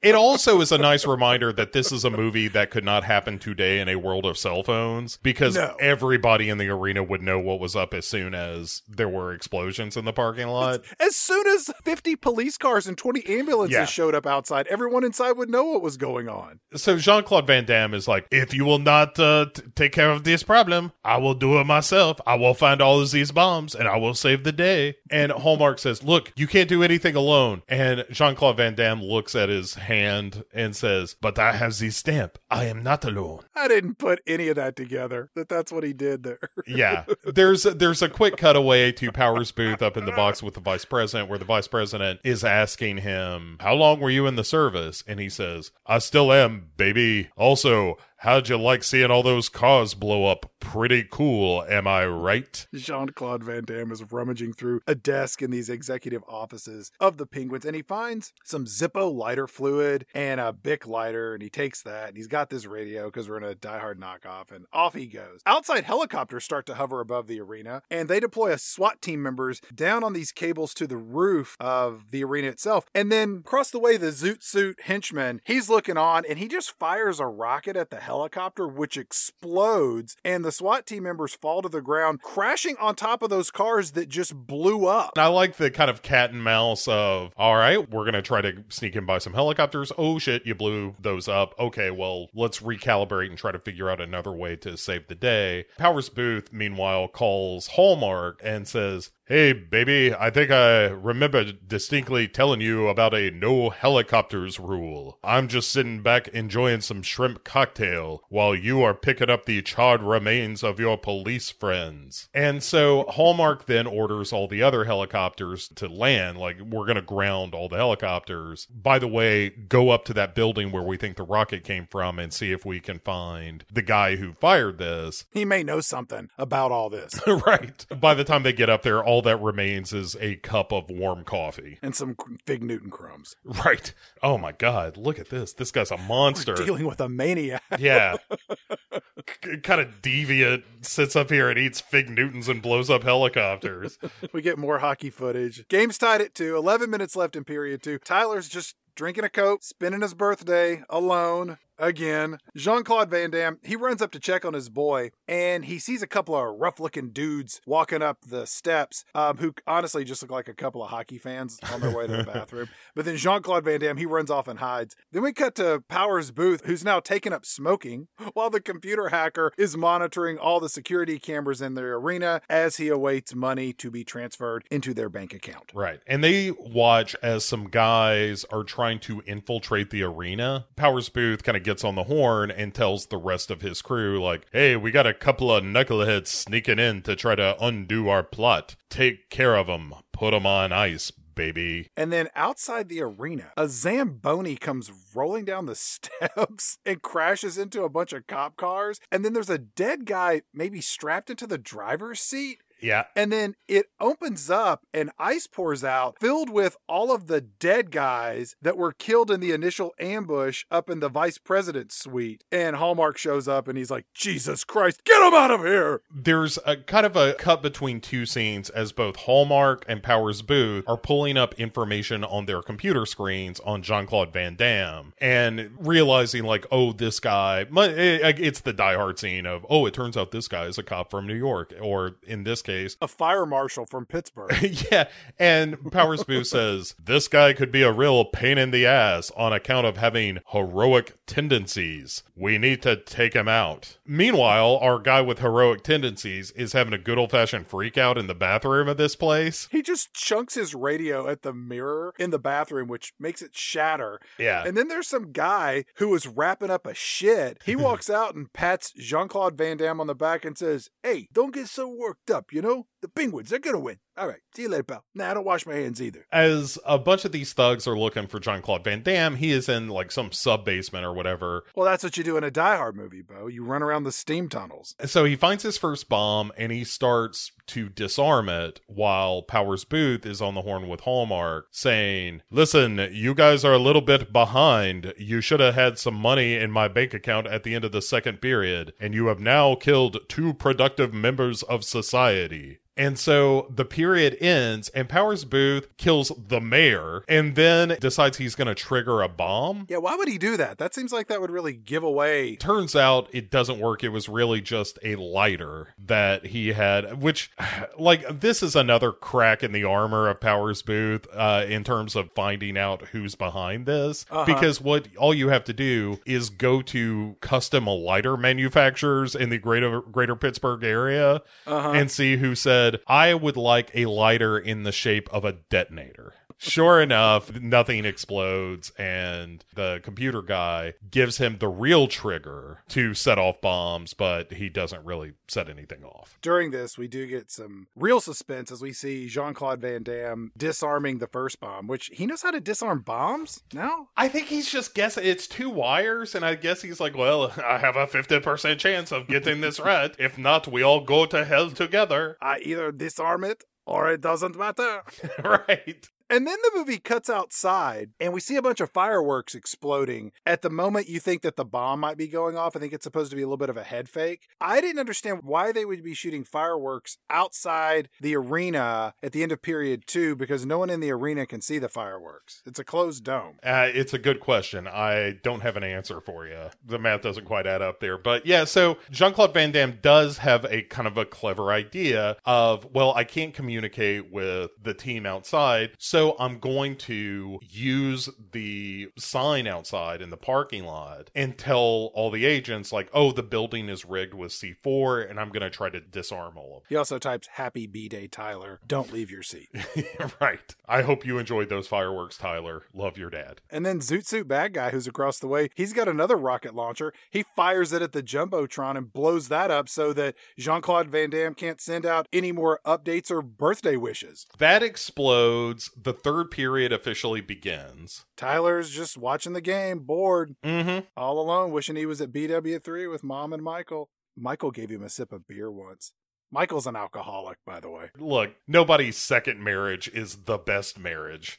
It's just where the shores that you wash up on. Hallmark, meanwhile, says, hey, I'm going to go into the Civic Arena. And they're like, that's crazy talk. You could be killed. He says really strangely, well, if I die, tell my ex-wife the gravy train went off the tracks. This movie does not have a glowing look at marriage, to be sure. You think if he because he does die in a moment. Yeah. And do you think that special agent went to his ex-wife's house? Mrs. X Hallmark. Yes, that's me. I have some unfortunate news. Your ex-husband, Dave Hallmark, he died last night in that incident at the Penguins game. Oh my God. Oh my God. Well, he knew that he was in danger and he wanted me to give you a final message. What was it? He said, well, would you like me to paraphrase or give you please. Please just tell me exactly what did he say word for word. I know we had our differences and we were estranged, but we were working on things. There was a chance we might get back to what did my dear Dave Hallmark, what were his departing words that he wanted you to tell me? Well, it began, tell my ex-wife. That's me, yes. The gravy train has gone off the tracks. Fuck him! Wait, there's more. He said, you can tell that overweight harpy that she doesn't have the eyes of her ex-husband to pluck from his skull day in and day out like some kind of Greek myth. That the biggest mistake that I ever made, understand these are his words, not mine. The biggest mistake I ever made was agreeing to a second date with that terrible, terrible example of a human being. And then on the back, hold on, I gotta flip this over. So Jean-Claude Van Damme is wandering around this building just looking for bombs to disarm. Then decides to detour into A-Team country by rigging up this crazy plastic tube with a nail at the end of it that runs up his arm. Yeah, he puts a nail inside the cap you put on top of electrical wires.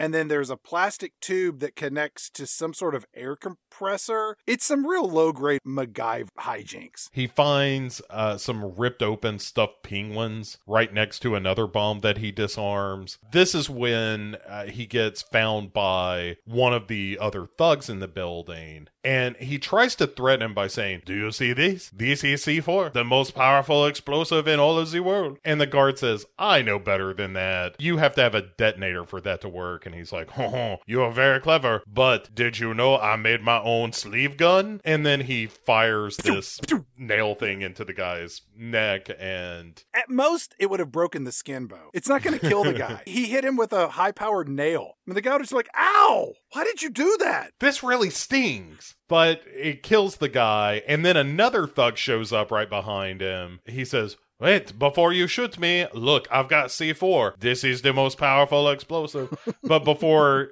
he can get it out of his mouth, Hallmark shows up and knocks this guy out. And Jean-Claude Van Damme says, wait a second, do you believe me about the C4? Hallmark is like, I'm afraid not. He introduces himself. He's like, my name is Hallmark. I'm the guy that you were talking to outside. And Jean-Claude Van Damme just punches this guy in the face. And it's like, that is for putting the life of my children in danger. All right, now we are friends again. Let me show you you something. See this? This is a bomb. There are many more like it all over the arena. I have drawn this picture where I would put all of the bombs if I was going to blow up this place. I realize that makes me look incredibly guilty that I have a map of where all the bombs are. Yeah. But trust me, I did not set the bombs. I am on your side. I am a good guy. Wait a minute. Why is your eye twitching when I call you good guy? You look kind of suspicious yourself. But don't let that stop me from telling you, I have but a son. He is watching the game. He is in seat D10. No, that is not Mighty Ducks number 10. That is his seat number. Hallmark says, look, the third period just started. We have less than 20 minutes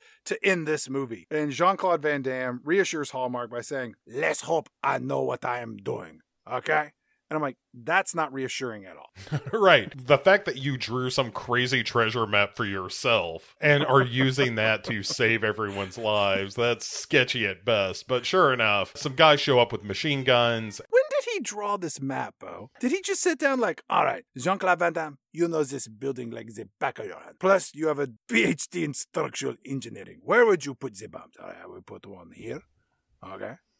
I would put one here. Okay. What else would I put one? Oh, here. Definitely put one here.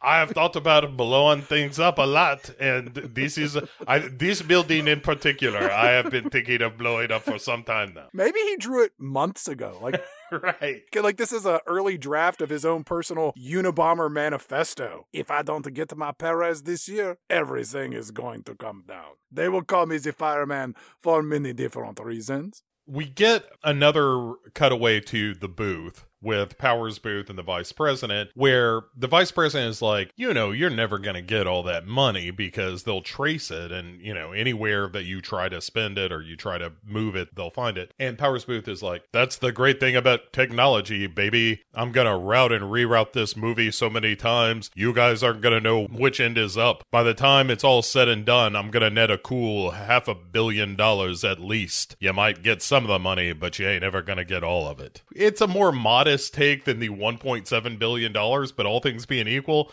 $500 million, still a lot of money. Powers Booth gets a call here from some mystery person, and he says, hey, baby, not on the phone. They got the frequency by now. I'll come down and meet you later. And you're like, who could this be, Bo? Who could this be? Right, and so, sure enough, Hallmark shows up and meets Powers Booth, revealing himself to be in on the plan.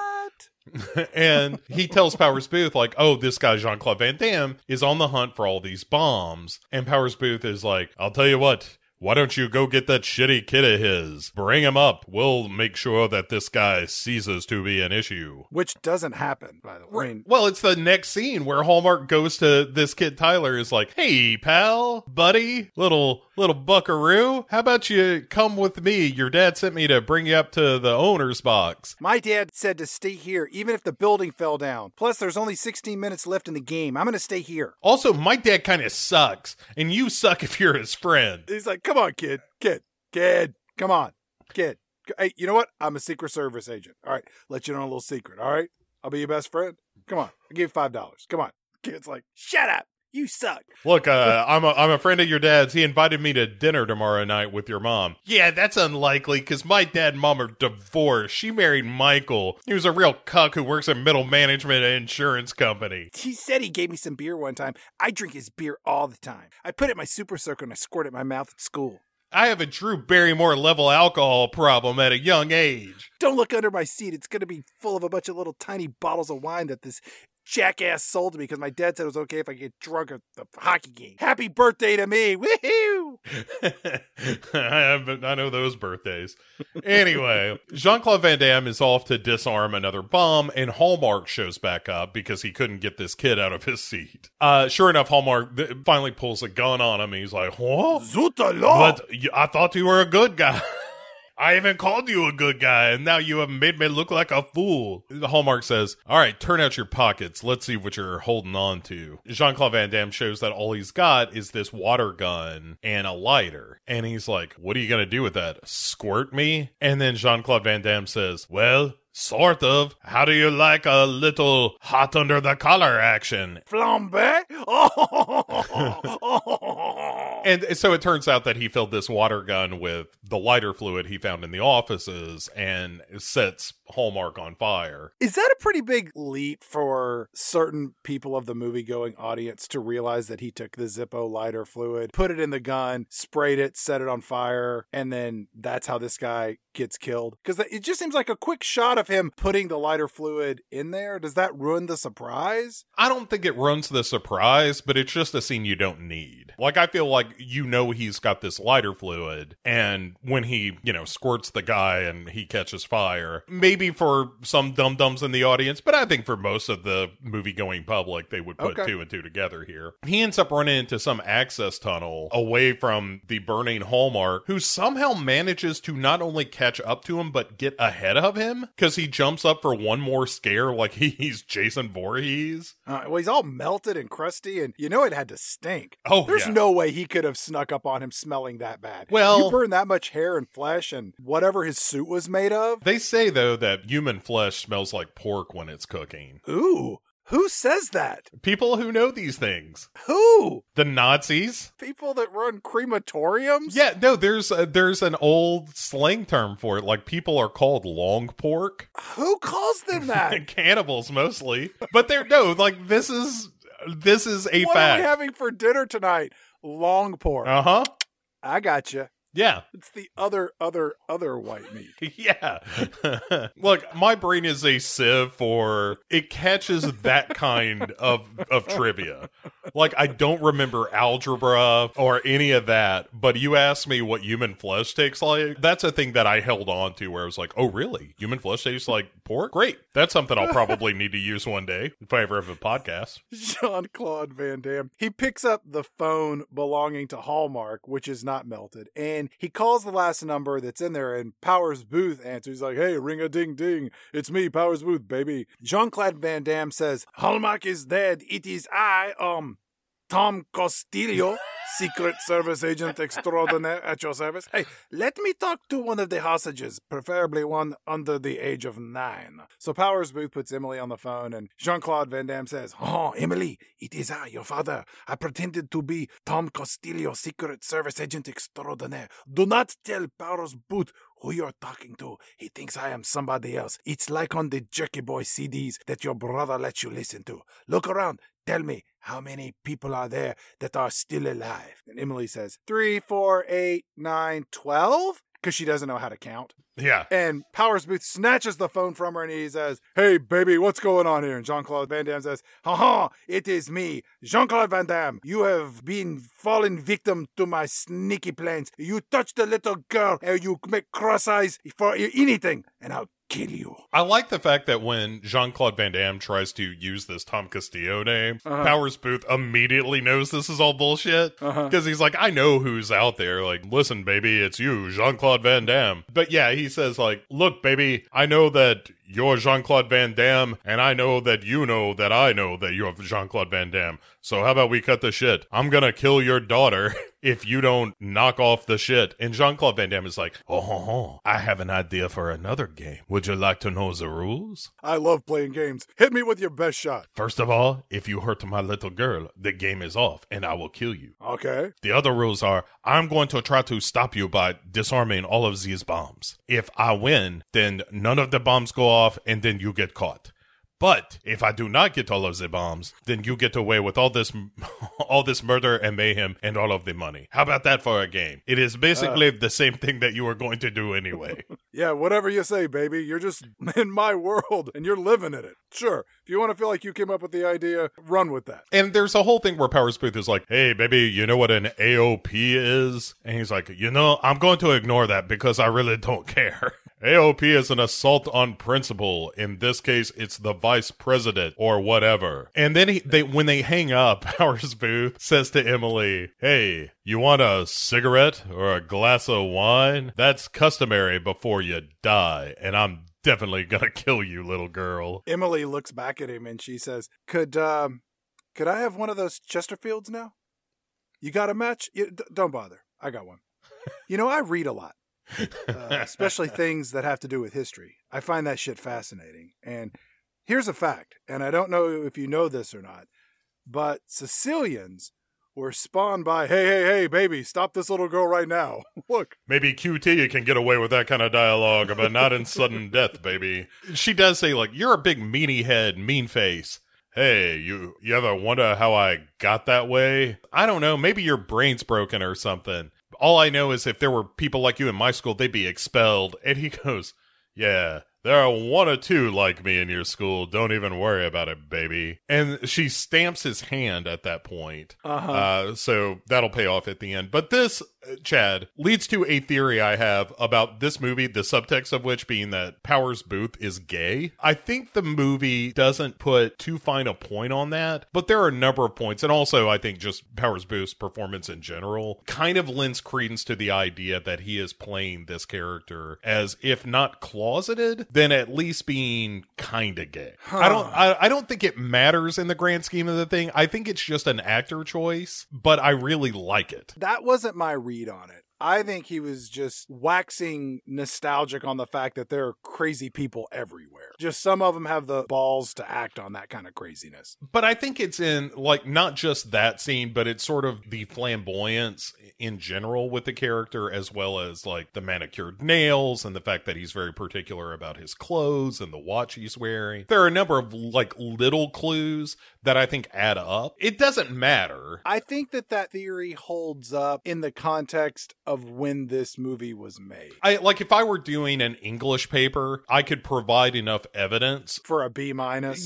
Oh, Chad, let's be real. B+. I'm a good writer. B+ at bare minimum. But yeah, so it, like I said, don't matter to nothing, but I think it's kind of interesting. And it's interesting that this movie has enough little stuff like that you could kind of interpret something from the movie. Anyway, but so Jean-Claude Van Damme is off hunting bombs again. There's more hockey. We get to see Taylor still watching the game by himself. And then there's some chatter that calls back to a throwaway line earlier about how the Penguins goalie is playing with a 104-degree fever, which means this man would be suffering from brain damage right now.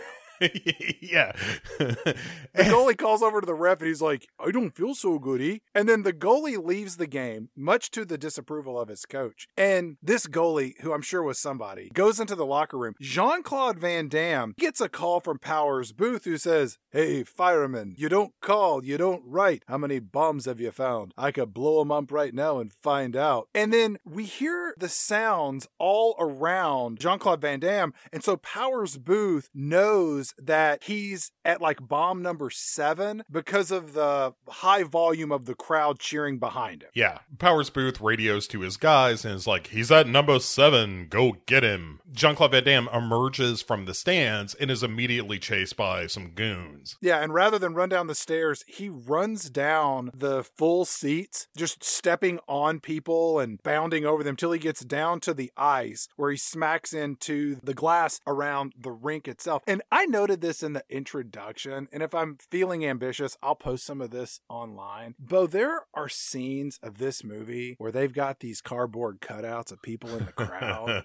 Did you see this? Not until you put that in the introduction did I even notice, but now it's like, oh, well, that's all you can see. And it's like the same 12 people. Yeah. Just peppered in there. It looks like you're watching an assembly at South Park Elementary or something. I love it because it's such clever, bad filmmaking. I like this kind of, the same way I like dummies being thrown out of trains and models being used and stuff like that. I love it when you can see the magic behind the movie. It's really good. So Jean-Claude Van Damme, he runs away with these 2 bad guy thugs chasing after him. Jean-Claude Van Damme, he runs into the Penguins locker room to make his getaway. And here he sees the goalie passed out, suffering from swelling of the brain with beads of sweat the size of grapes pouring off his body. We then cut to a shot of that exact same goalie, now not wearing his hockey uniform, laying on a table wearing an oxygen mask. Wait, what? Yeah. Cut to Jean-Claude Van Damme wearing the goalie's uniform, skating back onto the ice as the Penguins crowd goes wild. Bo, not since the emergence of Enrico Palazzo at Dodger Stadium in The Naked Gun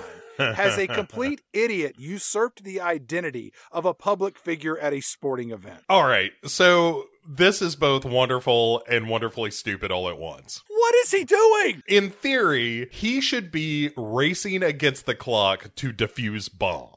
Correct. Instead, he has assumed the identity of this goalie and is just gonna have his shot at the bigs. That's not even part of his character or his backstory. Right. I mean, other than the fact that he once was a goalie one time, that is the only reference. Like, there's not some wistful, like, oh, I just could not make it in the big leagues. They said I was not good enough and I had to become a firefighter instead. There's none of that, but sure enough. How did we downshift from Die Hard knockoff into the world of Invincible or Rudy territory? Right, Slapshot. Yeah, it's crazy because the next 5 minutes of the movie turns into a sports drama where this guy is thrust into this position where he is playing goalie. Like, he gets to the box and the coach is like, feeling better? Then get out there and be the goalie. Yeah, and no one looks at his face and is like, who the hell are you? Right. He's not wearing a mask. You can see who he is. So he is sent to the goalie box. There's, some business about him almost letting a score through, but then he makes this great save where even the announcers are like, that's the save of this guy's career. Why, it's almost like he's a different person. Like, he's some kind of hero firefighter just dressed up as a goalie. And then Jean-Claude Van Damme looks up into the crowd where his son is watching this hockey game by himself, and he does the I love you sign language and points up toward his son. Mm-hmm. The one of his two children who didn't teach him this phrase. Yeah, it's real bad. And the kid sees it and he goes, that's my dad. Meanwhile, his sister is sitting at gunpoint talking about, no. It's history. It's a fact. It's written.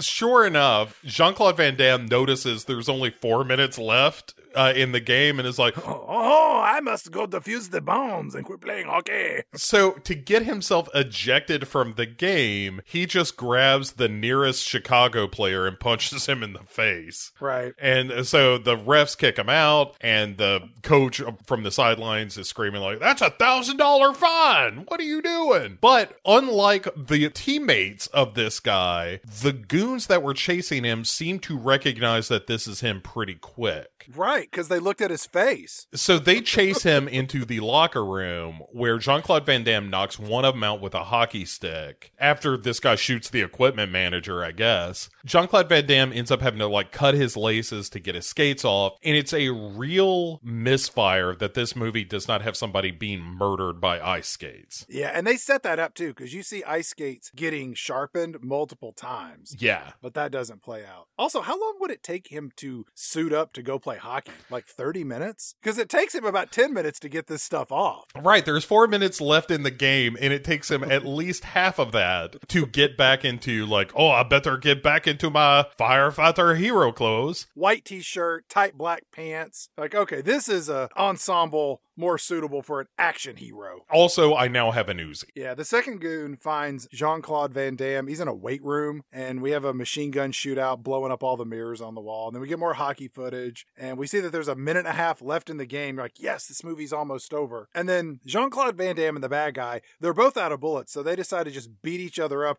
with locker room equipment. It's a repeat of the kitchen fight, but without the penguin costume and in a weight room. Yeah, Jean-Claude Van Damme just ends up knocking this guy out with some weights or whatever. And so as the game is winding down, Powers Booth is in the VP box just fondling his explosives or the trigger for the explosives as the time is winding down. Then the game ends as Jean-Claude Van Damme fights this dude inside the locker room and ends up stabbing him with some kind of machine. And it's something that you would only recognize if you worked in the equipment room at a hockey arena. Right. I have no idea what this thing is or does, but this is the D-knocker. You use this to go in and it holds in the studs that are used for the temporary placement for the skates. Then you come in and you put in the actual R-bolts, and then that's how it's able to stabilize itself.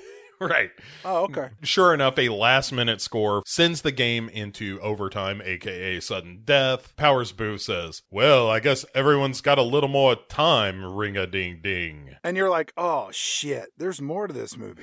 Right. Because everybody's got time to take a breath, Jean-Claude Van Damme uses this time to mix up some kind of half-ass bomb in a jar. It's more of this MacGyver nonsense. He's squirting in liquids and laundry detergent and some baking soda, and he rushes out, and he starts to climb the outside of the arena like Adam West in old school Batman. Mm-hmm. So then we get more hockey footage because, Bo, this is Sudden Death, which is the name of the movie. Oh. And our announcers explain to us that the first one to score wins, which that seems to make sense to me. While Jean-Claude Van Damme is climbing the place like the Adam West Batman, he ends up seeing a guard pacing along these girders. It's a henchman. Yeah, it's not like a good guy. It's a bad guy. Yeah. Yeah. And so he ends up having to do this like hand over hand climb along the side of it. And they scuffle for a minute and he ends up knocking the guy off the roof. Powers Booth pulls a gun on the vice president while his computer guy plays Doom in a scene that I don't understand the point of, but I liked everything that was happening in it.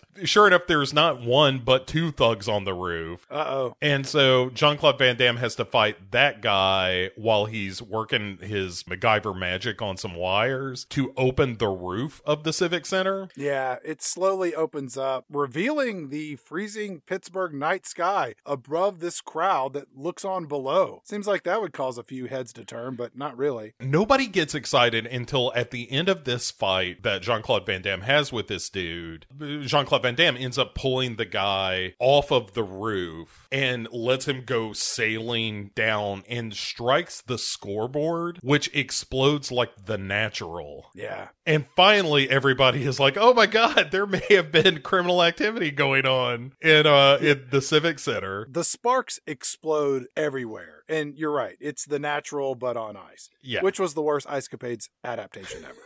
Yeah. And so Jean-Claude Van Damme then ties a line to his gut, swings down onto some scaffolding, hooks his jar of dirt and lighter fluid to his belt. C4 and Diet Mountain Dew. And swings down to the private boxes where he throws this jar bomb. Uh-huh. To blow a hole into the roof of the private box as he swings down and falls into this hole, knocking out one of the thugs, and then just starts willy-nilly murdering everyone who is standing up in this place. Could he be charged with attempted assassination of the vice president? Because he knew he was in there when he threw that bomb. Well, and also when he just starts spraying bullets everywhere. It's not like he's being real discriminate at this point either. So, yeah, the answer to your question, Chad, is yes. He absolutely could and should be tried. Down below, all of the hockey fans, they finally freak out and start running for the exits. And then the hockey players, they leave the ice. Okay, who wins this NHL final? Is it a draw? They're going to have to share the Stanley Cup? You get it Monday, Wednesday, Friday. We get it Tuesday, Thursday, Saturday, every other Sunday. What are we doing here, people? I think they're just going to have to replay this sudden death thing. Like, hey, in 2 weeks, we're going to bring everybody back and you're just going to play until somebody scores. Oh, wait till they find out the goalie wasn't even in the game earlier to save that. Right. Yeah. If this were a trial, it would be thrown out. The whole thing's going to have to be a do-over. Yeah. Tyler doesn't leave his seat. He sits there. This kid is glued down as everybody in the stadium goes screaming out in a panic. Up in the hostage suite, Jean-Claude Van Damme, he is finally reunited with his daughter, Emily. Powers Booth just sneaks out the back door. The vice president isn't dead, and there may be like 2 or 3 other hostages still alive. As the fans in the arena run out in a panic, outside of this place is a major police force, and Tyler is the only one left sitting in the arena by himself. Powers Booth then takes off his expensive watch, and Bo, he puts on this fake Ned Flanders Halloween mustache that is just beautiful. Yeah. As his disguise to get away. It's pretty good. While he is adopting this disguise, he also still has his trigger for the bombs. Yeah, the remaining ones that weren't disarmed. Right, and he says, oh, let's see how many you got, Jean-Claude Van Damme. And so he tries to set them all off, but I think only one really goes off, but it blows up some water line that spills water into the arena, so people go splish-splashing everywhere and kind of washed out the front door, really. Whee! yeah, I mean, I'm sure it was dangerous, but it looked kind of fun. And Jean-Claude Van Damme and Emily, who he got from the box, now go to get Tyler, who says, I ain't moved, Dad. I never moved. And he's like, I know, but you probably should have at a certain point. I know I said not even if the walls were coming down, but that's a euphemism, not really meant to make you stay in a dangerous situation like this. But it was nice to be able to know where to find you. I mean, let's be honest, if you had not been here, would not have been the biggest loss. Emily clearly is the brains of this outfit, so we wouldn't be losing cure for cancer or anything. We need to get her to a doctor. Her hands won't stop shaking. She has the cold 1,000-yard stare of a psychopath, like a sniper from Vietnam or something, but we should get him out of here. So they embrace. The Secret Service agent finds Jean-Claude Van Damme and is like, you saved the vice president and you were a big hero. While they're talking, Emily just goes wandering off. In shock. Yeah, right. You know, once again, nobody really paid attention to where Emily is in this movie. She sees Powers Booth in his disguise and recognizes him because of the stamp that she put on his hand. That guy, Daddy, that's the guy that made my adulthood a complete misery. Jean-Claude Van Damme realizes, oh my God, where is my little girl? Oh no, Powers Booth has grabbed her again. Powers Booth grabs Emily and runs off, which, why would he do this? He doesn't need a hostage. Well, also, time check, there are less than 3 minutes in this movie. Yeah. And so Jean-Claude Van Damme says to this Secret Service agent, hey, do you mind watching my shitty son for a minute? I don't care as much about him as the little girl, but I'd be a little bummed if he were gone. Also, it is his birthday. If you can do something special like... don't worry about it. Papa's coming, Emily! Yeah. So this helicopter in Under Siege 2 style rolls up on the dome of the Civic Center and rolls out a rope ladder to take Powers Booth away. And so Jean-Claude Van Damme chases them up into this scaffolding where he and Powers Booth end up scrapping some. Emily apparently is standing over a trap door. Correct. And so Powers Booth is like, hey, at the very least, I'm gonna kill this little girl. He hits a button. Yeah, and opens up this trap door, so she goes tumbling down, like holding on by her fingernails, lest she fall to her death onto the ice. So through no help from Jean-Claude Van Damme, she manages to claw her way back up. This rope ladder is now swinging beside Powers Booth. He pulls a gun and Jean-Claude Van Damme freezes, oh no, he's about to shoot me. And Powers Booth says, don't worry, baby, I'm not gonna shoot you. I'm gonna leave you alive so you can think about how you couldn't save your little girl. And so he aims the gun at Emily, who, keep in mind, has just managed to claw herself up from this trap door. And this is at the top of this hockey arena. I mean, she's hundreds of feet in the air. Jean-Claude Van Damme launches himself between the gun and his daughter, but that don't matter anyway because Powers Booth is hanging on to the rope ladder and it jerks or something and he just totally loses his gun. Yeah. So he's just like, well, to hell with that, baby. Let me just climb up this ladder. Yeah. And the Zoot Suit thug is the one piloting the helicopter. As they're getting away, Powers Booth makes it all the way up into the helicopter, and Jean-Claude Van Damme takes Powers Booth's gun and just fires it into the belly of the helicopter above him, thankfully murdering not only the Zoot Suit thug, but the pilot as well. You left out an important detail. Not only does he shoot the gun up into the helicopter, he does something even more baffling. He runs over, leaps into the air, and grabs the rope ladder. Yeah. So he's attached to the helicopter, then he shoots it with his gun. Yeah. I could see it from the safety of the roof you do that. Why would you grab the ladder? Because it's cool looking. So, but he makes it back to the scaffolding.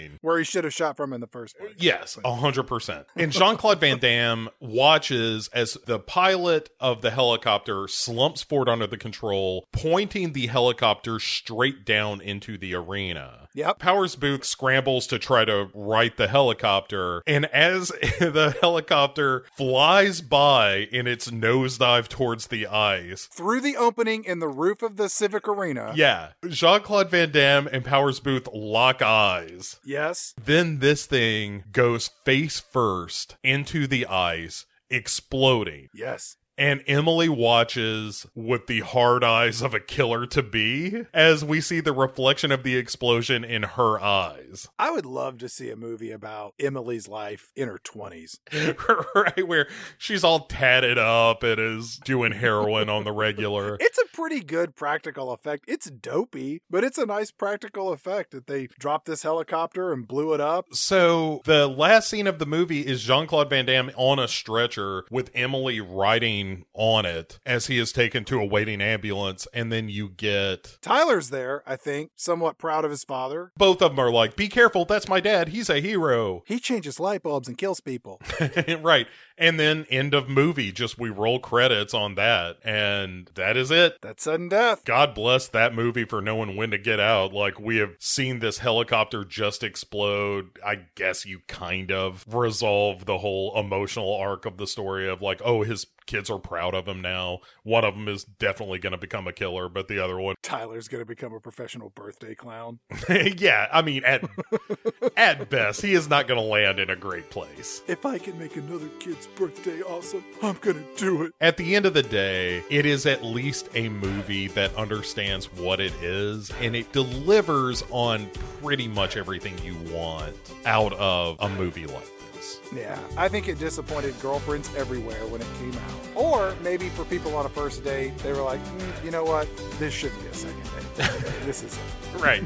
Like I said, we watch a lot of crap on this show. This, at least, is entertaining. You know, it's not great. He beats up a giant penguin mascot. That had to influence the Peter Griffin chicken fight, right? Because of how long it goes on and just how crazy all the utensils are and that kind of thing. Like, yeah. You would think so. So, Bo, we've done Die Hard on ice. Mm-hmm. We've done Die Hard on a cruise ship. We did Die Hard on a mountain. We did Die Hard on a train. Mm-hmm. What could we possibly do next to top ourselves or debase ourselves for the next episode of this season of Pick Six Movies, Die Hard on Ice?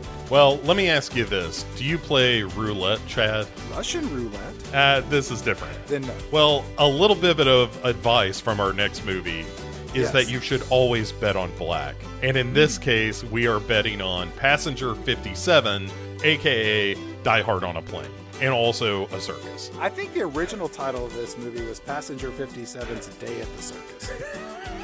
Well, we'll get into that in 2 weeks' time. But Passenger 57 is definitely our next movie. It was one that, from early on, I think both of us were like, well, this has to be included in this season. Sure. Because this movie is ridiculous and also a sweet, sweet 83 minutes long. I like that. Yeah. For sure. Very nice. So that is it for Sudden Death, this episode 4 of our current season. As always, like, rate, review. You can reach out to us, pick6movies@gmail.com. We've been getting more and more email. We'd love to hear your thoughts and feedback and ideas for future seasons. Bo, any final thoughts that you have on Sudden Death as we say goodbye, or adieu, as one might say? Oh, I would just like Emily to stop showing up late at night over my bed. She has the cold eyes of a doll. She's gonna murder her dad.